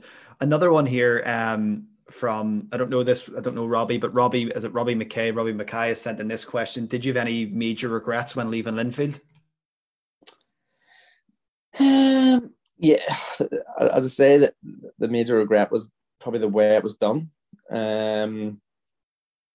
I think it was misconstrued by a lot of Linfield fans initially, and I wanted to come out and probably say my own thing, but I didn't really go to social media. And the club had a website policy where you kind of had to, I suppose, leave with their advice kind of thing. But you know, I never really made the decision to leave Linfield. It was kind of made for me, and it was never ever portrayed by that. But it was something that was kind of made out that I jumped to Crusaders and kind of went there from, like, me and Billy Joe laughed and all about the money situation. I remember getting the money thrown on the pitch and things like that there. And if people knew the ins and outs of it, you know what I mean? Like, me and Billy Joe were, like, Billy Joe was down as the barman or something, you know what I mean? I think I was down as the waitress or something like that at CV. But it was that mentality that I didn't like, that, you know what I mean, that we had let the club down when it was the other way around. We felt maybe, you know what I mean, powers to be within Linfield had let us down, so to speak. So that would be my only disappointment, that, you know what I mean, we were seen to be leaving the club by choice, but when the decision was made for us, that would have been it. Because other than that, as I said, I had a fantastic 7 years at the club, and some of the fondest memories. So I've no regrets, and I've played in so many good games and moments that I'll cherish for the rest of my life. So probably just the only way, I suppose, like any player, is how you exit the club. And I just thought I would have liked to have gone out maybe in a different way. Yeah, certainly. Another question here, this time from a Crusaders fan, Jake Davis. He said, "You've played under Michael Galt as a captain. You've played under Coatsy as a captain. I'm trying to read how he's worded this. What should a captain do?" is the way he's asked it. I think he's trying to say, like, how should a captain lead, perhaps? And is there any major differences between how maybe Galty and Coatsy led? Well, yeah. That's a very, very good question. And it's something that I was always fascinated about as well, because I suppose my first captain at Linfield was Noel Bailey, and he was skipper. Like, you called Noel Bailey skipper. Like, the Irish League called Noel Bailey skipper. You'd be in the tunnel, and other players would call him skipper, and you're just like, wow. Didn't say a word. Quiet, clever, spoke to you and quietly to you, but he led by example, and he was quality and like unbelievable with that. And that was with serious characters around him, like big personalities and loud leaders beside him. That's the way he was a captain. Michael Galt then obviously took the captaincy, and Galty is a personality. Galty is like driven. He loves it. He comes from a good family background. I know his mum and dad well. He's well brought up. He leads by he wants to win, and his aggression on the pitch was like a great example for anybody. When Galty was on his game, and I think Crusaders even seen it in Portadown. Fans probably seen it. Galty was on his game in midfield. You know what I mean? Those big long legs. He would smash anything. He could box to box. He was up and down. He was winning headers and things like that. He led like that. A lot different probably than Noel Bailey in terms of the way. I think Galty probably enjoyed more of the limelight more than Noel. But Galty had his way of doing things, and that's why I suppose Galty was a success. We joke because he even reminded me today to make sure he calls him skipper on the on the podcast. But it's very hard to call him skipper when Noel Bailey was always a skipper. But Galty is a person that the whole Irish League has admiration for, and he's just one of them people that you like to be in his company. And he's I think he's actually turned his hand into being a football agent nowadays. He's that many players know him, and they go through Michael Galt for his connections and things like that there. But no, he was fantastic. And Colin Coates was just to me he was a leader in terms of Coachy knew the Crusaders' way. He knew how to play, and when he once again big moments when you needed your skipper to step up, Michael Galt did it. They all did it. Noel Bailey did it. When you needed your captain to step up, Colin Coates would have stepped up. You know what I mean? Like the big games, like he would have had maybe had a bad game the week before, and you're going to play against Linfield the next week, and you're Seaview, and you're thinking, oh, it's going to be tight. Coachy just, coming pouring headers 30 yards down the pitch, pulling defenders in, tackles, challenging, scoring goals. You know what I mean? And he was somebody that I have a lot of respect for, and continues to have a lot of respect for, obviously, and played against him recently for Glenavon, and you can still see he's still got that hunger to him. And the interesting thing, I suppose, about Galty and Coachy is, you know what I mean, their characters, they're well respected, but they wouldn't necessarily be the most gifted footballers per se. Like they're good footballers, but it's the way they control themselves and conduct themselves as players in terms of their mentality that makes them good leaders. So when it comes to leaders, it's all about mentality for me. It's that, like, you turn to them when you're in the middle of a battle and you expect them to step up, and 9 times out of 10 they usually do step up and help the team. It's an interesting one, especially the Coachy one, always a bit closer to home because of the length of time at Crusaders and things like that. Shout out to Paul Gilmore in this story, because Paul Gilmore organised myself and a group of our friends to go up to Seaview to play in a charity tournament. It was way back, maybe 2011, that Michael Halliday had organised when he was at the Cruise. And we all turned up. We all thought we were going to be in the same team, but the tournament, the way it worked was there was a lot of Crusaders first teamers playing, and they put some of them in a team, and then some fans and some people that turned up. So everyone was spread across in different teams. And I happened to be in a team with Coatsy and probably my favorite ever Crusaders player, Chris Morrow. Loved watching Beaver play football. Mm-hmm. And is that little charity tournament, and there was kids and all playing. I'm talking like 8-9-year-olds playing. And I remember Coatsy saying before, he goes, lads, we're winning this tournament. Like, don't be messing around. Like, we're here to win this tournament. And he was getting the ball and running the whole half pitch, because they played 2 little half pitches. I was just battering the goals, and he was determined to win it. They'd done the presentation up in the social upstairs after, and we had a couple of wee kids in our team, and I think Beaver was sort of saying here that one of the lads go up there and lift the trophy. Coach was like, no, I'm going to lift it. And when they'd done the presentation, he went up and got the trophy. And I was like, this man must just be desperate to win. And that always sort of stuck out to me about him. I was talking to something else, but this in Galty fits. It's like, I'm not saying their egos are, and they need their egos right, but they have this thing where that's they crave for it. They crave for that, you know what I mean? To be in that moment. the boys they got, and I think it's all good players, love being in that heat of the moment, the competition, the winning. They love being in that environment.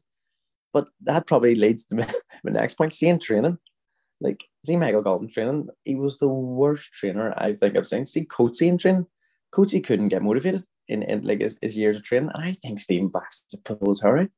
But I didn't care. I really didn't care, and that's when a good manager comes in, I suppose, in terms of Stephen Baxter and David Jeffrey. He didn't really care about the training bit because see when you put Michael Carvill back in competitive mode, a match, boom, he could just turn it on again. Coachy was the exact same. See if Coachy was running about in training and there was no competition or he wasn't getting anything from it, he maybe wouldn't be buzzing about. See when it came to a match, switch, bang. Do you know what I mean? And that's something I find interesting with them types of players. Do you know what I mean? Because like I do enjoy training. I love training and I always try and get something out of it. Them boys there just knew what they had to do in terms of the training pitch to prepare for Saturday. But see when it came to Saturday, bang. That was them. Just touched the button. And we used to laugh because Galty in training used to wind up. He couldn't pass the ball and things like that there and couldn't do anything on the ball. Turned on to a match and you probably got man of the match on the It'll kill me to say this. You probably got man of the match on the Saturday or something. Maybe turn around looking at you going, that's me and all, that's Skipper and all. And you're looking at him laughing and all, things like that there. But that was just the kind of mentality he had. But it's interesting when you look at them players. They didn't like training, but when it came to a Saturday, it was incredible the way he could just turn on performance. And as long as they're doing the business on the Saturday, you don't mind, when they're just able to just turn it on and lead the team and maybe stop goals, pop up with goals, and just cover every blade of grass. Yeah, that's it. And that's what they live for, kind of thing. Whereas I suppose I was a bit more, I always probably reflected on my training and says, well, I was poor in training tonight, I was terrible, I should have done this and that. I think them boys literally just didn't really faze them. They didn't overthink those kind of things. They kind of thought, all right, I'm training, wait to see me on Saturday. And that was just kind of their mindset. And I think that's good for a captain to have that, because then other players jump on that bandwagon with them and go along with them. But that's just something that's interesting, actually, when you think about them too in particular. But then it was interesting, I had them both in the same team in training, obviously Crusaders and things like that, because obviously that was another thing that I probably haven't touched on enough. The training games at Crusaders and at Linfield were, you know what I mean? You wanted to win them, like that was instilled in you. You win a training game, the wee five-a-sides, and if you didn't, there was huffing in the change room afterwards, and you seen boys losing it and all. But I love that. I still love it when you lost and boys were raging and annoyed with all other boys in the team and all. And I think that's something that, you know what I mean, when you go to other clubs, you want to try and instill as well, that winning mentality on the training pitch and the hunger to always win, rather to train or a match. But no, top teams have that, and that's not something you can just turn on. It obviously shows then, in the medal count in the trophy hall at the end of the season, when you have that winning mentality. Another question here for you. Favorite ground to play at? Is there a particular, maybe it's a fixture against a team, is there a particular ground you just love going to? I always seem to, not this year, I always seem to have a good game down Coleraine. I always remember Coleraine games with Linfield. I always enjoyed going down to Coleraine. And then this was probably, I love Seaview. I loved going to Seaview with Linfield when they had the 3G pitch down. And I enjoyed Clinville as well, because I suppose the way I played in terms of, I like getting the ball to my feet. I liked, you know what I mean, a good honest pitch. You can knock it, you knew what you're getting out of it. I always enjoyed them pitches. So I probably would actually say it, Seaview would have been my favourite. And then when I was at the club, I used to love the games at Seaview. I think it's on a Friday night game, especially when the lights are coming down, there's a good atmosphere and a good crowd in, and the pitch is some of the best games I've been involved in anyway in terms of entertainment, because the way Crusaders play, I think the pitch was brilliant. So I'd probably go Seaview, yeah. I love Seaview, of course, but I just don't think you ever get a bad view at Seaview. Yeah. I always like it too from a fan perspective. I love the stand torn over. I love that. That's what I really like. Obviously the main stand, just looking over, because you look right up and you see, like, you know what I mean, all the fans are, and they're almost like looking down on you in the pitch kind of thing. I like that wee touch, and it's like a proper wee close knit Irish League ground where it's nice and tight, and the atmosphere when Linfield are over and Glentoran are over, and it's that they're packed it the whole way round and all, and it's just a proper wee buzz around the whole ground, like, yeah. So I've always enjoyed it there. Yeah, same. Love CV. I love home games. Obviously, I love away games too. Like, but I love the buzz around CV for a home game. What about? Is there any fullback that you hated playing against, or any particular fullback that you're just like, oh, here we go, this guy again, or whatever?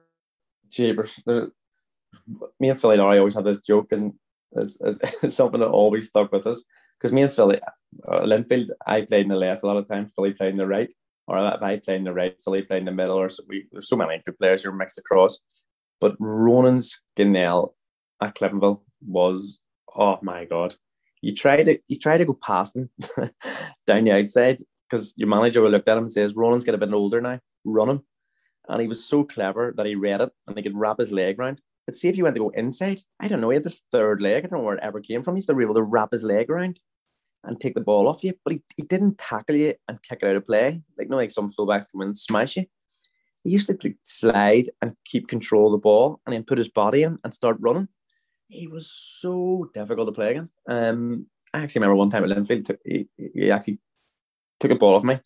1-2, 1-2, he ended up scoring. And he was just one of them players that me and Philly Laurie always said, he was like scissor. He scissored you when he was tackling, like not in a bad way, but it was just his technique. And he was so difficult to play against. He was one, I always, obviously Linfield Glentoran, it was Jason Hill, was playing left back. My first season, I was right back. Jason Hill, he loved to tackle and get stuck in as well. So he was always difficult. Then obviously when I was playing for Linfield, I loved playing it because obviously Billy Joe Burns was one of my best mates. When I come up against BJ and I obviously played against him, that's something that I did learn in football. You don't realise how good your teammates are until you play against them, kind of thing. And that's something that's interesting because when you're in your team, you take for granted what they're capable of doing. But when you play against them, you actually get a better appreciation. And there's nothing like it when Billy Joe Burns is in full speed going up and down the line as well. So, but no, the league's littered with good fullbacks now in terms of, obviously I'm getting a bit older and I can't run them anymore, so I try and play differently. But obviously Lyndon Keynes developed into a very, very good fullback with Coleraine and things like that there. But I think like the game's developing, the fullbacks are different, and you probably experience this. They're all now tidy on the ball and footballers and pass and move. I suppose back when I first came to the league, it was like your fullback hit you and marked you very early on. Like, when Gareth was going to Crusaders, you probably would have tried to kick you and intimidate you. And it's a wee bit different now, and with the fullbacks are a wee bit more kind of get on the ball and play. But no, it's if it's to pick one, it's definitely Skinnell. Flip me, he still gives me some nightmares thinking about getting past him. He was a very, very good player, and I hate giving credit then to do with Cliftonville, but what a player he really was. Another two more questions for you, and that'll be us. One here came in saying, who is your craziest teammate, and is it Sean O'Neill?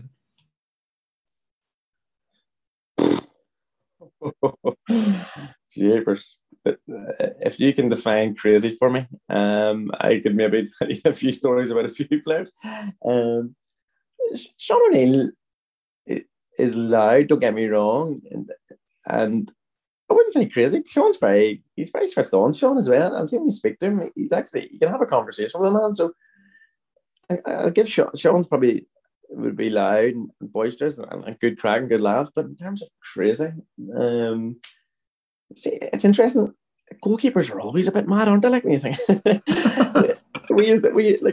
like Alan Blaney, we used to call Alan Blaney Crazy Head. That was his nickname at Linfield. Alan Blaney was like, he was what a lovely fella. Like, couldn't say a bad word about him, but he just had this one of those looks in their eyes, you know, you just think he's mental kind of thing.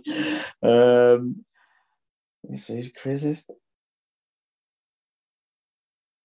Do you know who I'm going to go, actually? And it's an interesting one. I don't know if you remember him, Ryan Henderson. Yes, I do. I actually remember him more so in his earlier career. Mm-hmm. He played for Donegal Celtic. Linfield signed him. He was brilliant for Donegal Celtic. He was a centre midfielder, and he just literally box to box. A very, very good Gaelic player. And Davy signed him for Linfield. And I remember Robert Guard telling me in training, he goes, mate, that was the weirdest experience ever. And I was training with Henderson, and I didn't really notice. I was like, what do you mean? And he goes like, Ryan Henderson was just like running, following me around that whole pitch. And I was like, what's wrong with that? And he goes, no, but it wasn't like he was marking me. He just like, he didn't really know where he was meant to go, but he just kept going wherever I went. And he was like and Rib said it was weird because he was going in positions that he shouldn't have went. And probably what it materialised was Hendo was never really coached, really maybe around football and positions. But when he played for Donegal Celtic, his role would have been you go man to man with him, and wherever he goes, you go. Because he was a GA player and he was fit, he could freaking do that. He could go toe to toe.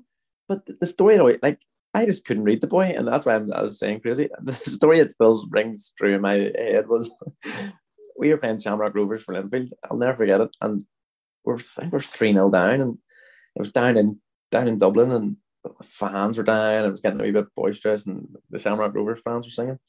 And Bree McCall gets a penalty, he hits it, and he misses it. And it falls back to Ryan Anderson. And Ryan Anderson runs in. I mean, he's literally like 2 yards out. And he just like passes it wide, misses the target.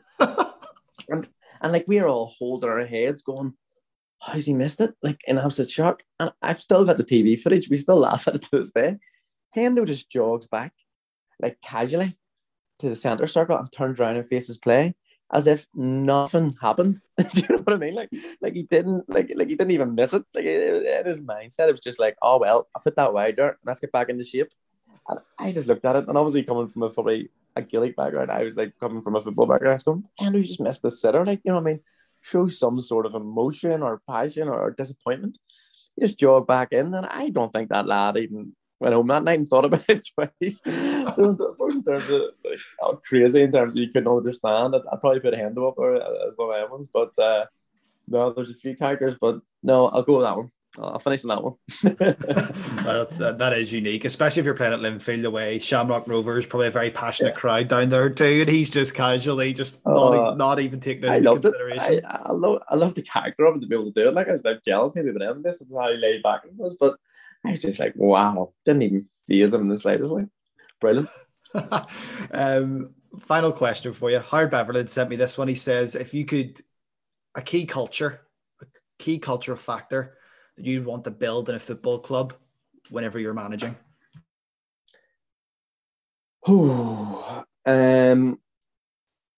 Key culture. And I know where Howard's going. That's me and him would have had a lot of conversations around this, around the All Blacks and the book. Both of us actually brought that book away on one of our European trips we were talking about. And a lot of it was built around culture. For me, personally, and this is my own opinion of it, I think sometimes people can take football and first of all make it too serious and professional straight away and take away the fun aspect.